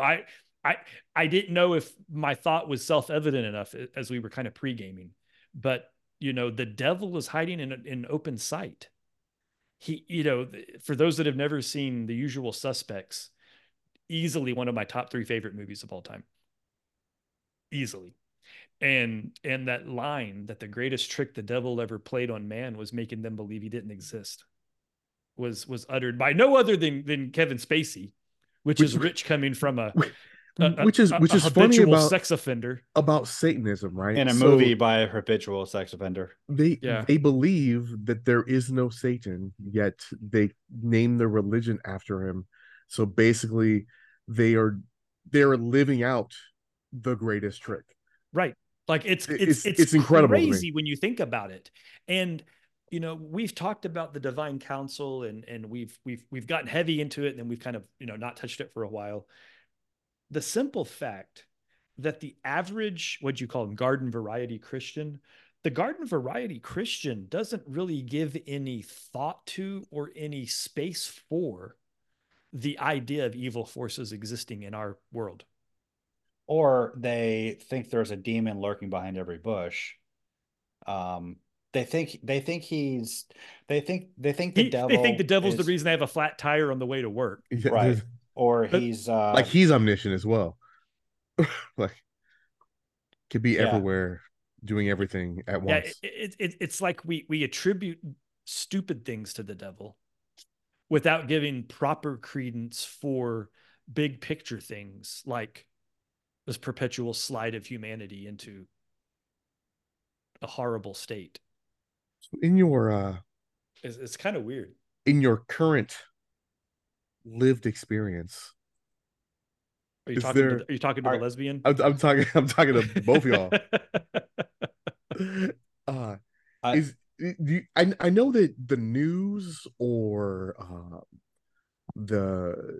the podcasts that we tend to listen to, or the people that give us information, are really hammering away on all these things that are so apparent and so loud and so negative.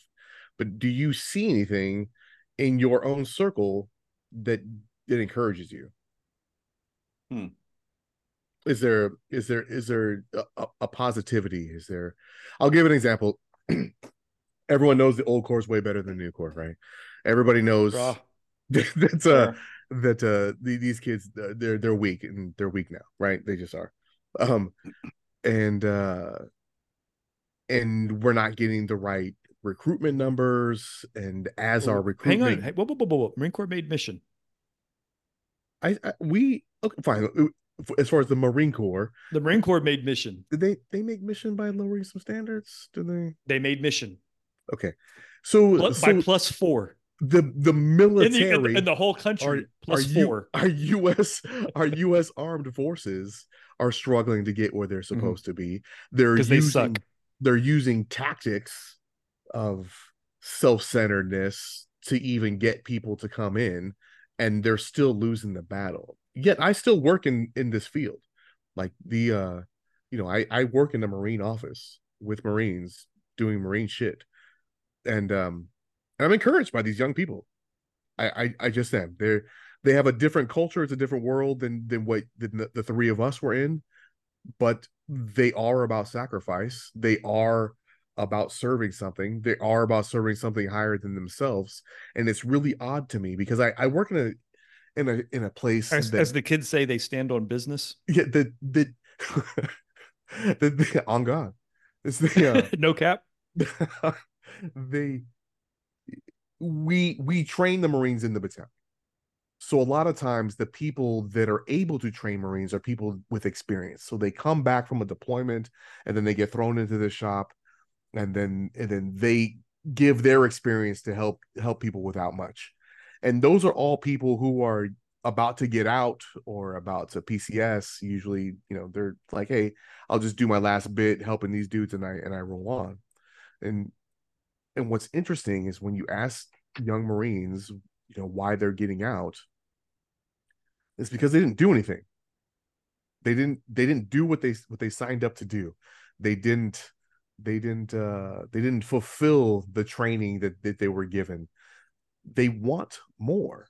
So it's interesting to me when young people have more on their plate, they perform and they want to stay. That is When interesting. you start making things lazy and less defined and willy-nilly, then they don't like the organization. And I think that's probably a lot of jobs across the board for younger people. But I'm encouraged to know that the young people actually do want to not be lazy. I think staying with that theme, I'm encouraged. Well, we'll see how it works. But I find it interesting. So you mentioned recruiting techniques, and they've been very me focused and Army of One and that kind of stuff. Recruiting commercials have changed in the last 6 months. There's one that's been floating around as a meme in some of my circles. The Air National Guard, Air National Guard. Their recruiting commercial. I'll see if I can find it, link it into this segment. Is like they're shooters. They're like dudes like fast roping out of helicopters, and they're PJs is what it Right, is. right. They're showing some PJs doing like real world ops, and they're trying to make that the gimmick for the Air National Guard. Now, if there's an Air National Guardsman out there, this isn't shade. Tell the listeners at home what PJs are. They're Pararescue jumpers. They're pararescue jumpers. So they are. Thank you, Brian. They're essentially the special ops of the Air Force. And by any standard, anybody in the SOCOM community gives PJs the nod. They're the guys that when a pilot goes down, these guys will go behind enemy lines and extract. They're typically very highly trained on medical stuff, also because they're expecting the guy to have a busted leg or be injured, et cetera. Okay. And they're good dudes. Thank you, Brian. But the point is that that's where the Air National Guard is going. The Army so has been going they're appealing back. to traditional masculinity They're reverting because they're realizing that the other thing wasn't instead working. of my two moms inspired me to exactly to And the reason why I'm doing it is because I need to impress my sorority sisters. Yeah. So I mean, I don't know if it might be too soon for me to be happy or excited or feel good about that, but it definitely is showing a reversion to the current trends. It does seem like Gen Z, at least the boys are kind of rediscovering like why Chesterton's fence was there. You guys know this saying by G.K. Chesterton? No.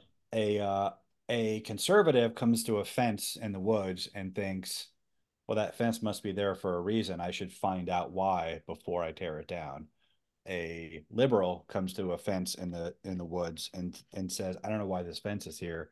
I'm gonna tear it down. And that's kind of how, they don't understand why all of these traditions and these traditional roles and the patriarchy and all this stuff that they think is bad and that conservatism represents, that they want to tear down. They don't know why it's there. They don't see the value.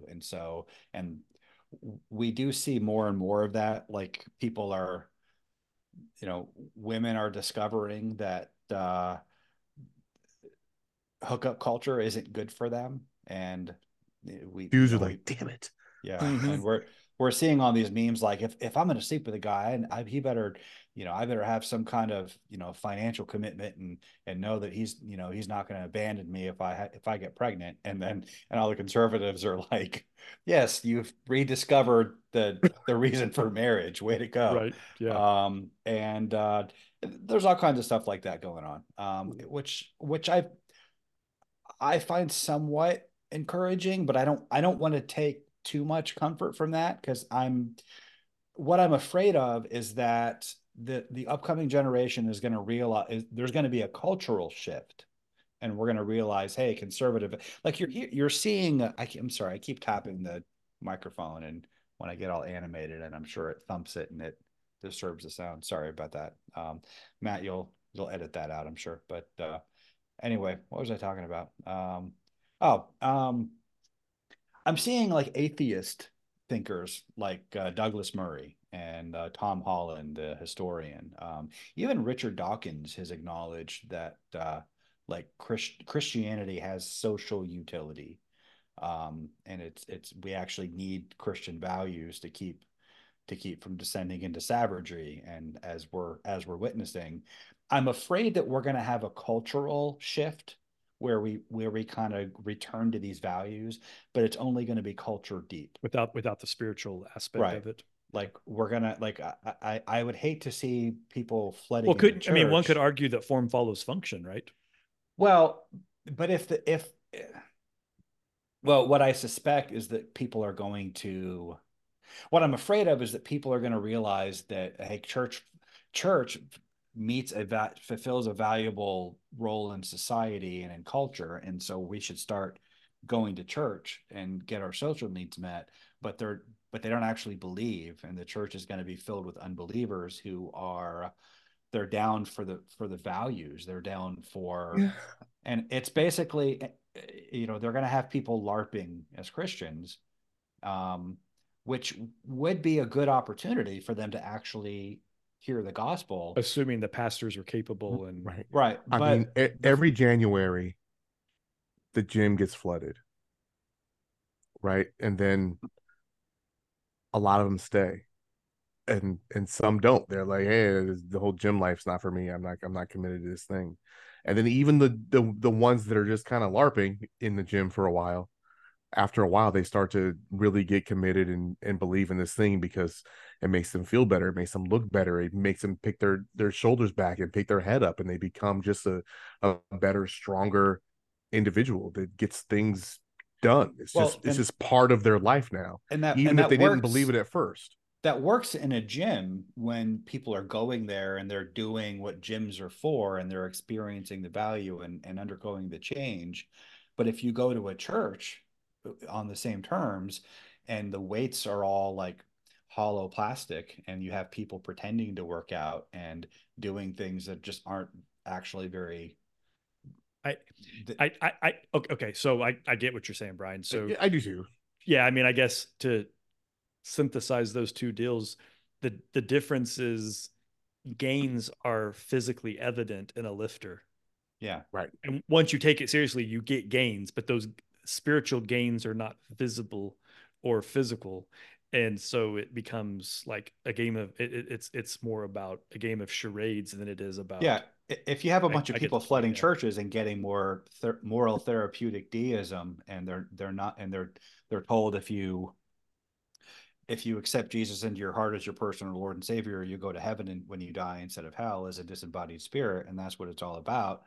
I mean, I think we'll have a nice culture. I think we'll have a good, it will seem like a resurgent church, but it'll just be the illusion of that. But I would still argue it's a better starting point, right? And it puts us within spitting distance of actual church because then all we're dependent on is good pastors. Well, Well, even if just the pendulum swings in culture, I mean, you have conservative Christians who believe in having babies and getting married, and then you have the other side who want to be dinks, right? They'd rather just hang out with each other and buy snacks at Costco. There's, and then you also have this For clarity, counterculture. Dre means dual income, no kids, not the Correct. pejorative for Asians. Yes. So, and I've never heard that. Okay. You're so white. And then also counterculture. So there's lots of high school juniors and seniors right now that are looking at their English teacher with like, you know what? I don't like the way you think. I'm going to think the way you hate. So now that all the institutions are to the left, if you're looking, then all the kids start going to the right. And if those kids are the kids that are actually having babies, and the other side is aborting babies and not having babies and not getting married, then a few generations down the line, you're going to have, I don't know, Handmaid's Tale. Like, who knows? I was actually thinking about this the other day. It's funny you're kind of saying it as a joke, Dre, but I'm actually not joking, but I threw some jokes in there. Yeah, but, no, I was thinking about that. I was like, why are we fighting so hard to tell people to stop, being alphabet mafias and aborting kids? Because they're only aborting their own kids. They're not aborting conservative kids. I mean, cringing.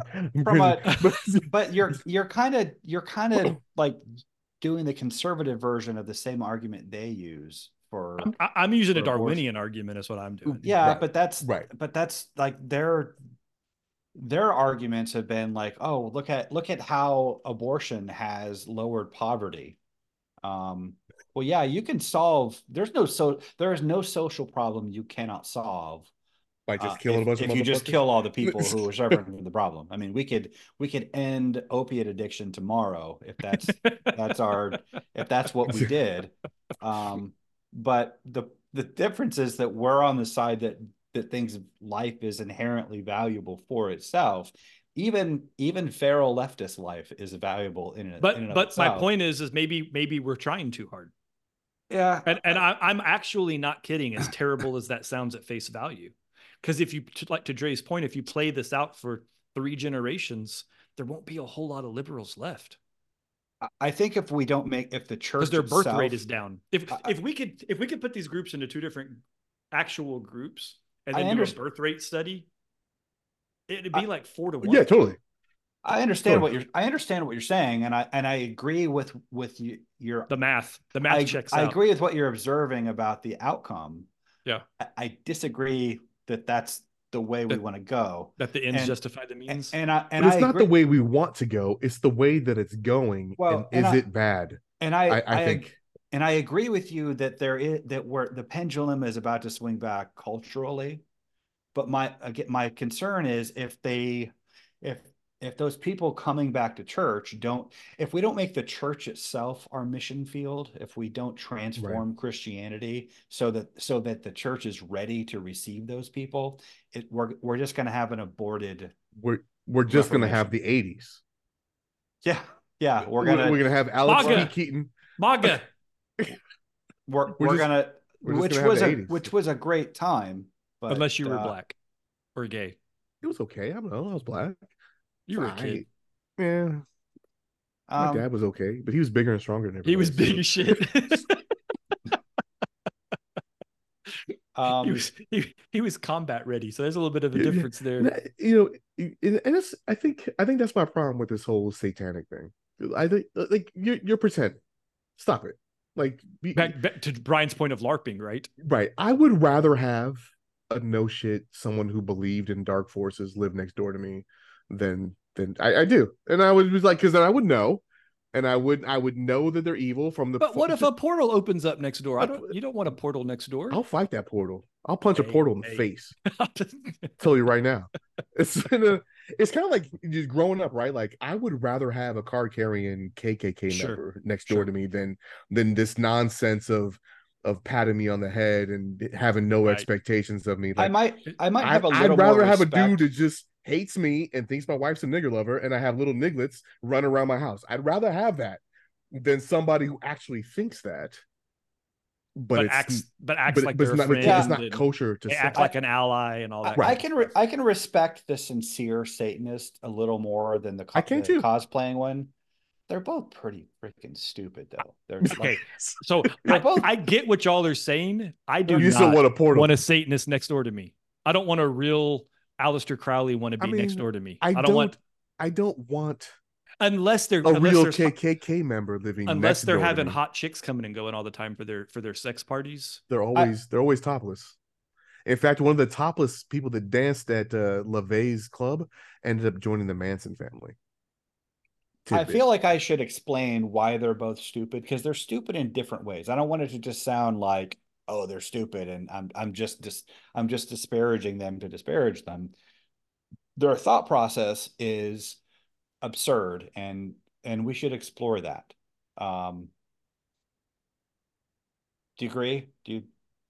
I mean, well, you're not stopping me, so we kind of already did, I thought, but I mean, yeah, well, you're not stopping me, so I'm going to keep going. Well, the make-believe Satanists, the people who say, well, first of all, they're both parasites. They're both like, they hate Christianity, they hate God, but they have to depend on the Bible to give them their symbolism and their language to condemn it. Fair. Which is just weak. You're just like, go make your whole religion up versus do an anti-religion right. That's a derivative of. If you have to, they're a spinoff. Yeah. It's like isn't that true of Islam also, though?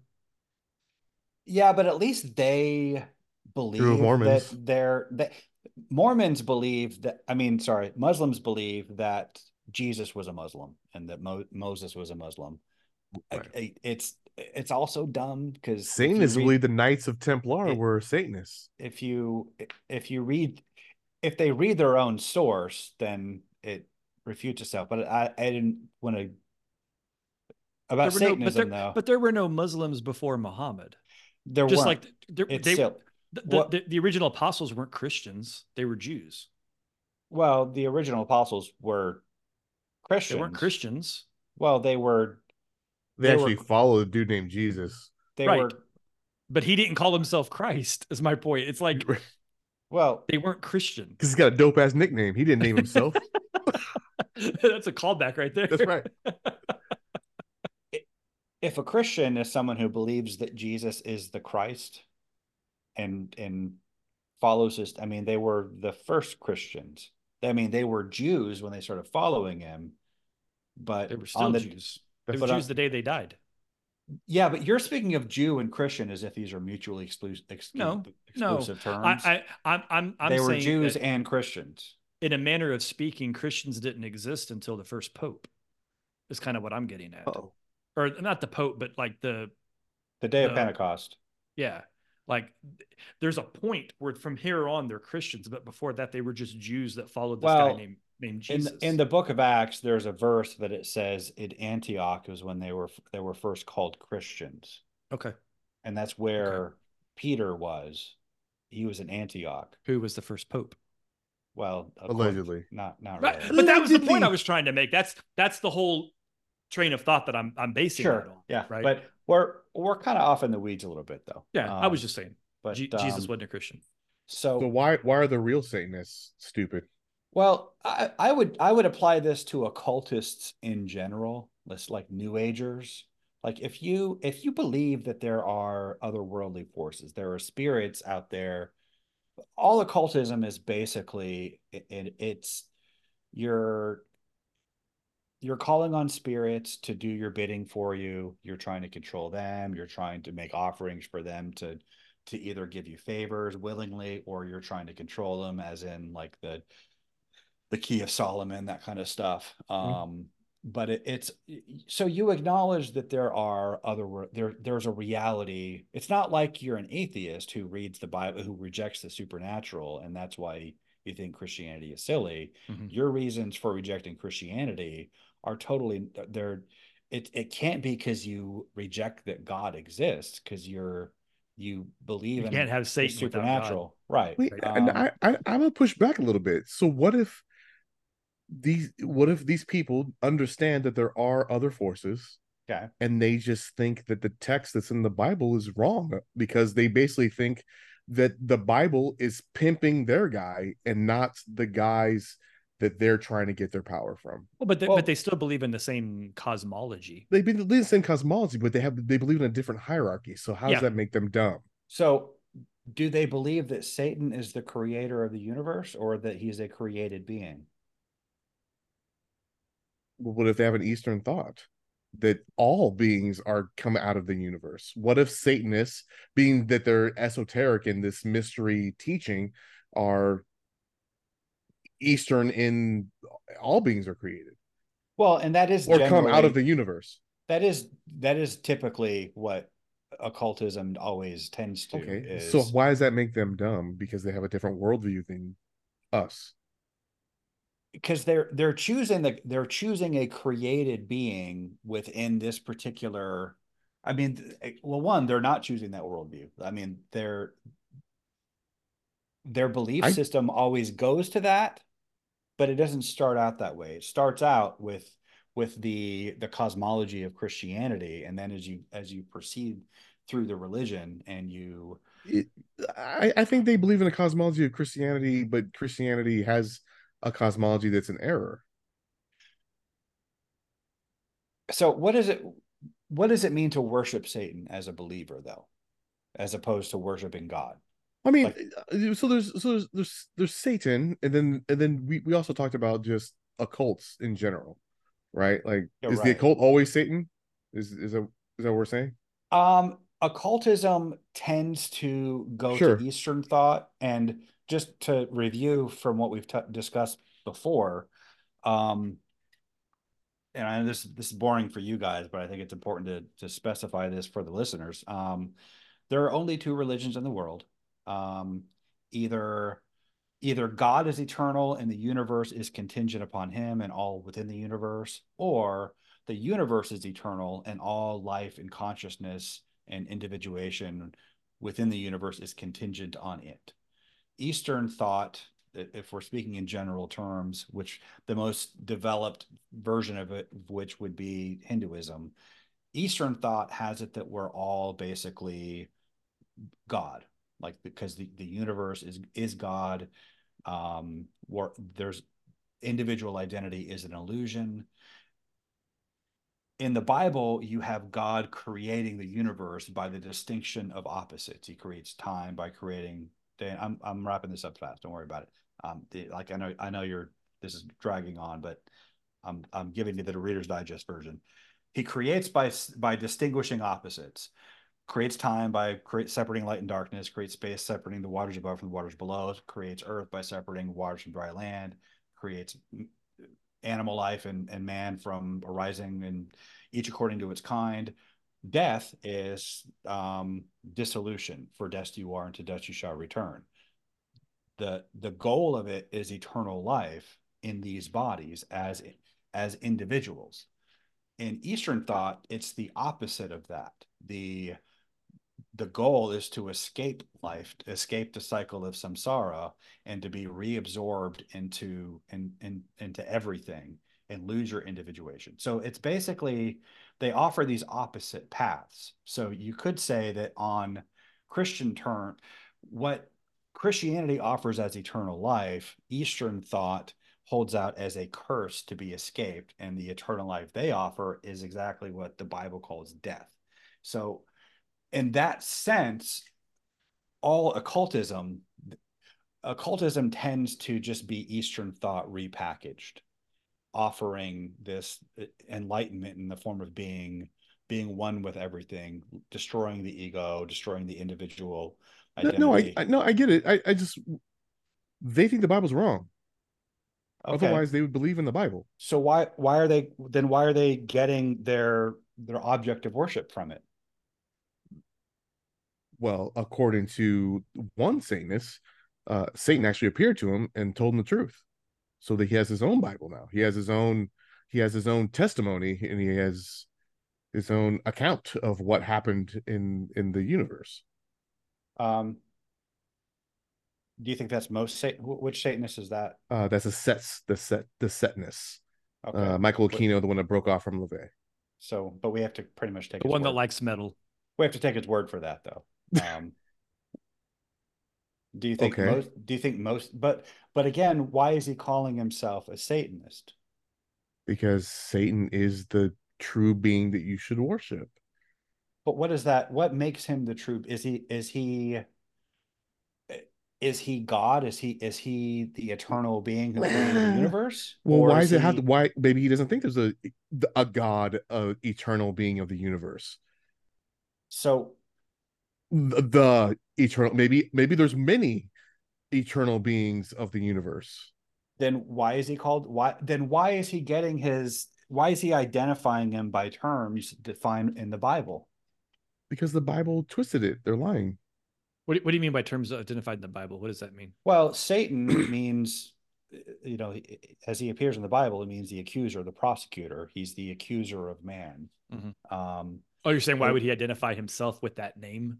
well, why would he Right. like so by saying that, then they recognize that God named The him the title accuser. that God gave. Therefore, there is God, and why would you that's worship actually a really fair point. and why would you worship a lesser but being? back up, Matt. What's the fair point that what you just kind of brought up, the way that makes sense. Why, if Satan was either an independent entity, deity, or a supreme deity, why would he choose to self-identify by a name given to him by Yahweh? Right. Yeah, I'm sorry. I That thought you were saying Matt. I thought you no were saying yeah. Dre no made a fair point. no, Matt, I got what you said as Dre Okay. was talking it through. I didn't get it at first either, but when Right. Dre said it, it kind of just codified. No, I understand that, but the Gnostics also believe that that the God of the Bible is the God of the Old Testament, and that the the truth came from the one that was the serpent. Well, and so that's He more was Luciferian, misnamed. right? He was misnamed by the Jews.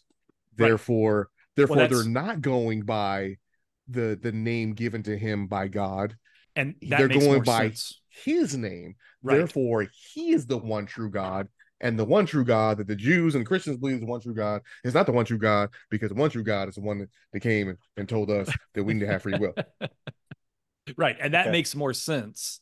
Right. And I feel dumber advocating. Having said all of that. And I would ask somebody who believes that, why do you believe that? What's the Well, I mean, I'd have to do a lot more research than that. I'd have to go Right. like undercover brother. I think you should do that. But just show up Gnosticism is basically it's the same basic idea of Hinduism. No, I know. Yeah, we've gone over that too. But I think the point that I took, it just occurred to me is, Brian, you were kind of denigrating the two types of Satanism. And I think the easy answer, all of that, as you made that point, is the naming convention itself. I would have more respect if they said they were a Luciferian, because that was his angelic name, versus. But they're still getting that from the Bible. Well, yes and no. Actually, there's a sect. Well, that's why the Setness.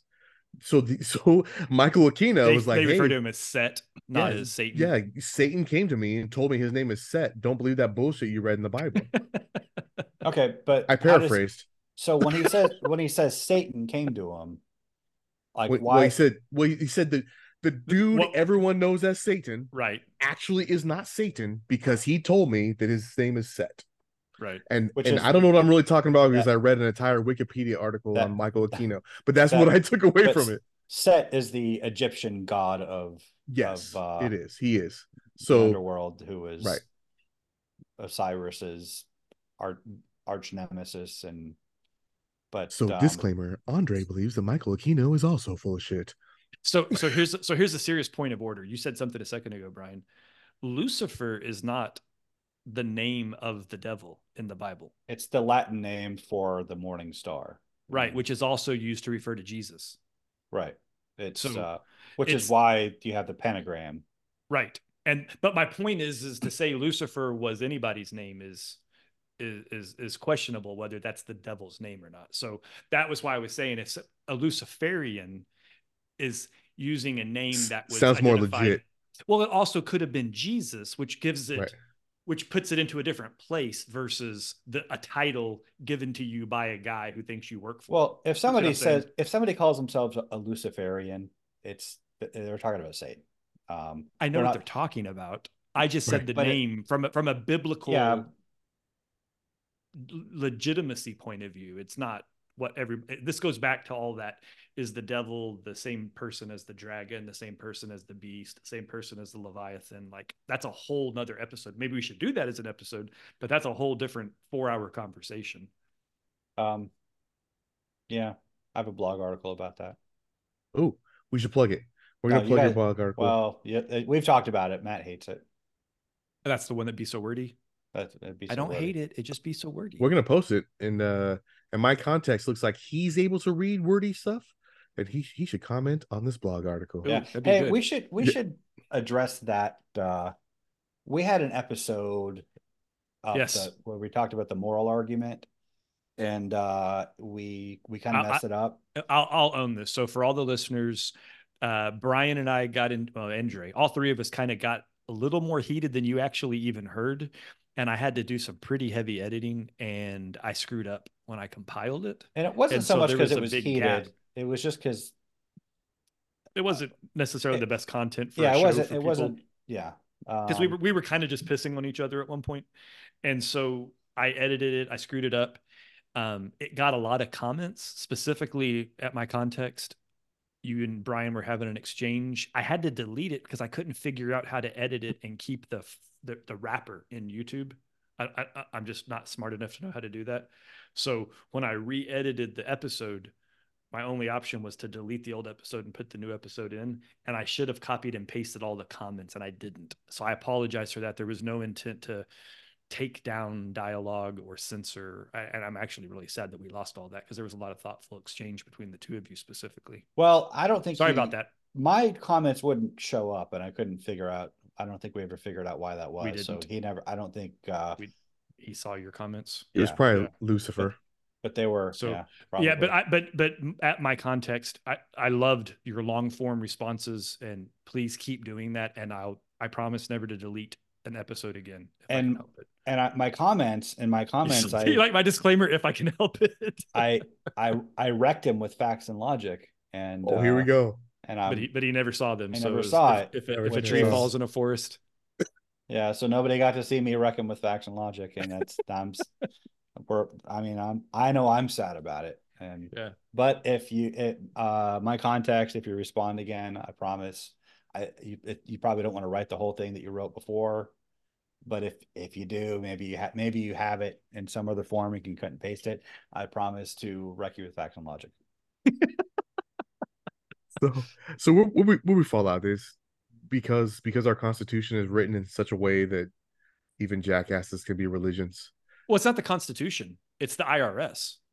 At the end of the day, we actually never really got solid on that. Is it the IRS? Yeah, because they're the ones that make the decision. Or the IRS, the ones that say, "Hey, you are religion," based on the 5013C filings. And I pulled it up for right tax while we purposes. Were talking. So does tax purposes give you your First Amendment right? Is that what gives you? No, not First Amendment. No. But it's what gives you your standing as a church. Freedom of religion, not the First Amendment.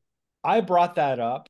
Yes, that's true. I brought up that the IRS defines them as a religion, to defend the fact that that in terms of law, that's the only basis by which to say legitimate or illegitimate decision. I was going to say, to my knowledge, they're the only branch of the U.S. government that has a threshold or a definition that says yes or no to be in a church. And I pulled their actual language. You can get Jedi on a dog tag, so. And it says there's this phrasing they use called sacerdotal. Sacerdotal, yeah. Well, it's both. According to Wiki, it's both pronunciations are proper. So take that, editor guy. It says, and the definition, if it's on Wiki, it's true. Relating to or denoting a doctrine which ascribes sacrificial functions and spiritual or supernatural powers to ordained priests.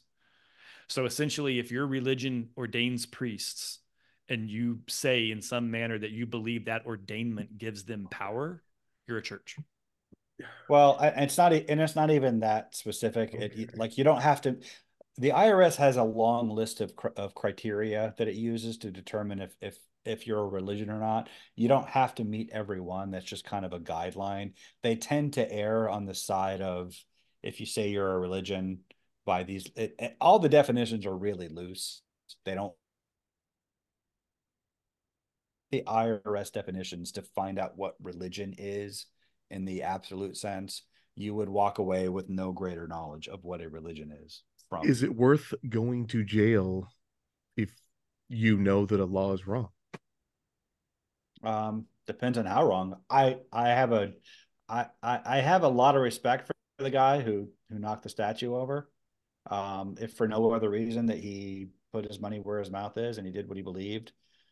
But on the other hand, I kind of think he played into their hands. I mean, I do think that I think they're trolling. I think they're doing it for, it's more of a political stunt. Sometimes you got to fuck around and find out. So what if it played into his hands? Like, don't put that up and it'll come down again. Right? As a boy named Sue told us, sometimes you have to fight to be a man. But I think they see it as a victory. That wasn't a boy named Sue. They don't care about their Coward statue. Of the County. That's the Coward of the County. Yeah, that's a good song. My bad. Old Yeller. Look, Old Yeller's leaving. I still get goosebumps. You could have heard a pin drop when he stopped and locked the door. I get goosebumps when I hear that part. It's a good song. It is. It's one of mine and Briar's songs when we drive around. I'm like, I'm gonna play some old school Kenny Rogers. She's like, I like this. Yeah, I'm like, you would. I used a lot of that logic with my son. For those that don't know, Austin's quite small. He's like 5'2", 5'1", 5'2", and he's up to 120 pounds. But he's a little guy, and I'd always he's told scrappy him though. I taught him from an early age. I was like, listen, if somebody's messing with you and you can't and you don't want to take it, pick up something heavy and hit them really hard with it. And I was like, the next time you see them, do it again. They'll eventually get tired of getting hit with sticks or rocks or whatever it is. Or just fight back at all. And you might not win. They get tired of pummeling you. But my point was, don't start the fight evenly. Yeah. Right. And they might beat you up, but if they have to pay a price every time they do it, it's not worth it at some point. Right. That was exactly what I taught him. To my knowledge, he's never hit anybody with a heavy stick yet, but I'm waiting for the phone call from the police. He's like, I will pay those attorneys fees with a smile on my face. It was Austin Moore in the study with a lead pipe. Right. I might have to start a GoFundMe or something, but it'll be what it'd be. All right. So begrudgingly, Satanists are religion, and but they're a dumb religion. And but I hate them. Yeah, they suck. And Dre wants you as a neighbor. if you're a Satanist, go move in next to Dre. Only if you're an occultist that do weird orgy stuff. A real one, a real Satanist, not the real. I don't want no fake Satanist. You have to like metal, right? You have to get the light metal. No accordion players. A chick with that plays cello in your metal band. Yeah. No accordions. Yeah, no. That's very specific, Dre. Yeah, you seen Metal Lords? You watch Metal Lords? No. Yeah. Anyway, yeah, it's a Netflix movie. It's got a bunch of guitars and old school metal in it. You dig it for that aspect, and the coming of age movie of young dudes. There's nothing better than metal guitar. Actually, the drummer in the movie reminds me of your son a little bit. Oh yeah. Yeah. Maybe you watch it with him. Does he hit anybody with sticks? Yeah, I think so. Nice. With the drumsticks. He teaches himself to be a badass on the drums. And he's like, I am metal. And he's like totally nerdy. So but then not saying your son's a nerdy. But anyway, I was. But I think you know what I'm saying? But his girlfriend was a hot chick that wears black, and they needed a bassist for their band that they couldn't find one. She's like, she plays cello. I'm like, that's not metal. Same thing. And she becomes more metal than both of them put together. So she just drops it down a couple of octaves and just lays it down. Well, spoiler alert, man. Yeah, I did. I totally spoiled it. At the end, she plays the cello in their band, and Now I'm not Anyway, gonna watch I it. won't tell you if they win the Battle of the Brian's Bands. not gonna watch it now. I was gonna go watch it. Now I'm not. It's fun. It's a fun movie. I won't call it a good movie, but it's a fun movie, and it's got lots of old school metal with what's my man from Judas Priest? Old dude, kind of bald now, British. They're all old and British. He's in it anyway. Yeah. Okay. Right on. Yeah. So I think we wrapped this up. Yeah. Yep. Good talk. Good talk. So anyway, if you're still around talking about this nonsense, then go ahead and subscribe. You may as well. You've been here this long, and hit that, smash it, the like button, and maybe notification bell. Tell your friends. If you're listening to this on Spotify or Apple or Amazon or Audible or hey, leave a review, leave a rating. We dig it. And stay enlightened, stay curious, and we'll see you next week. God bless.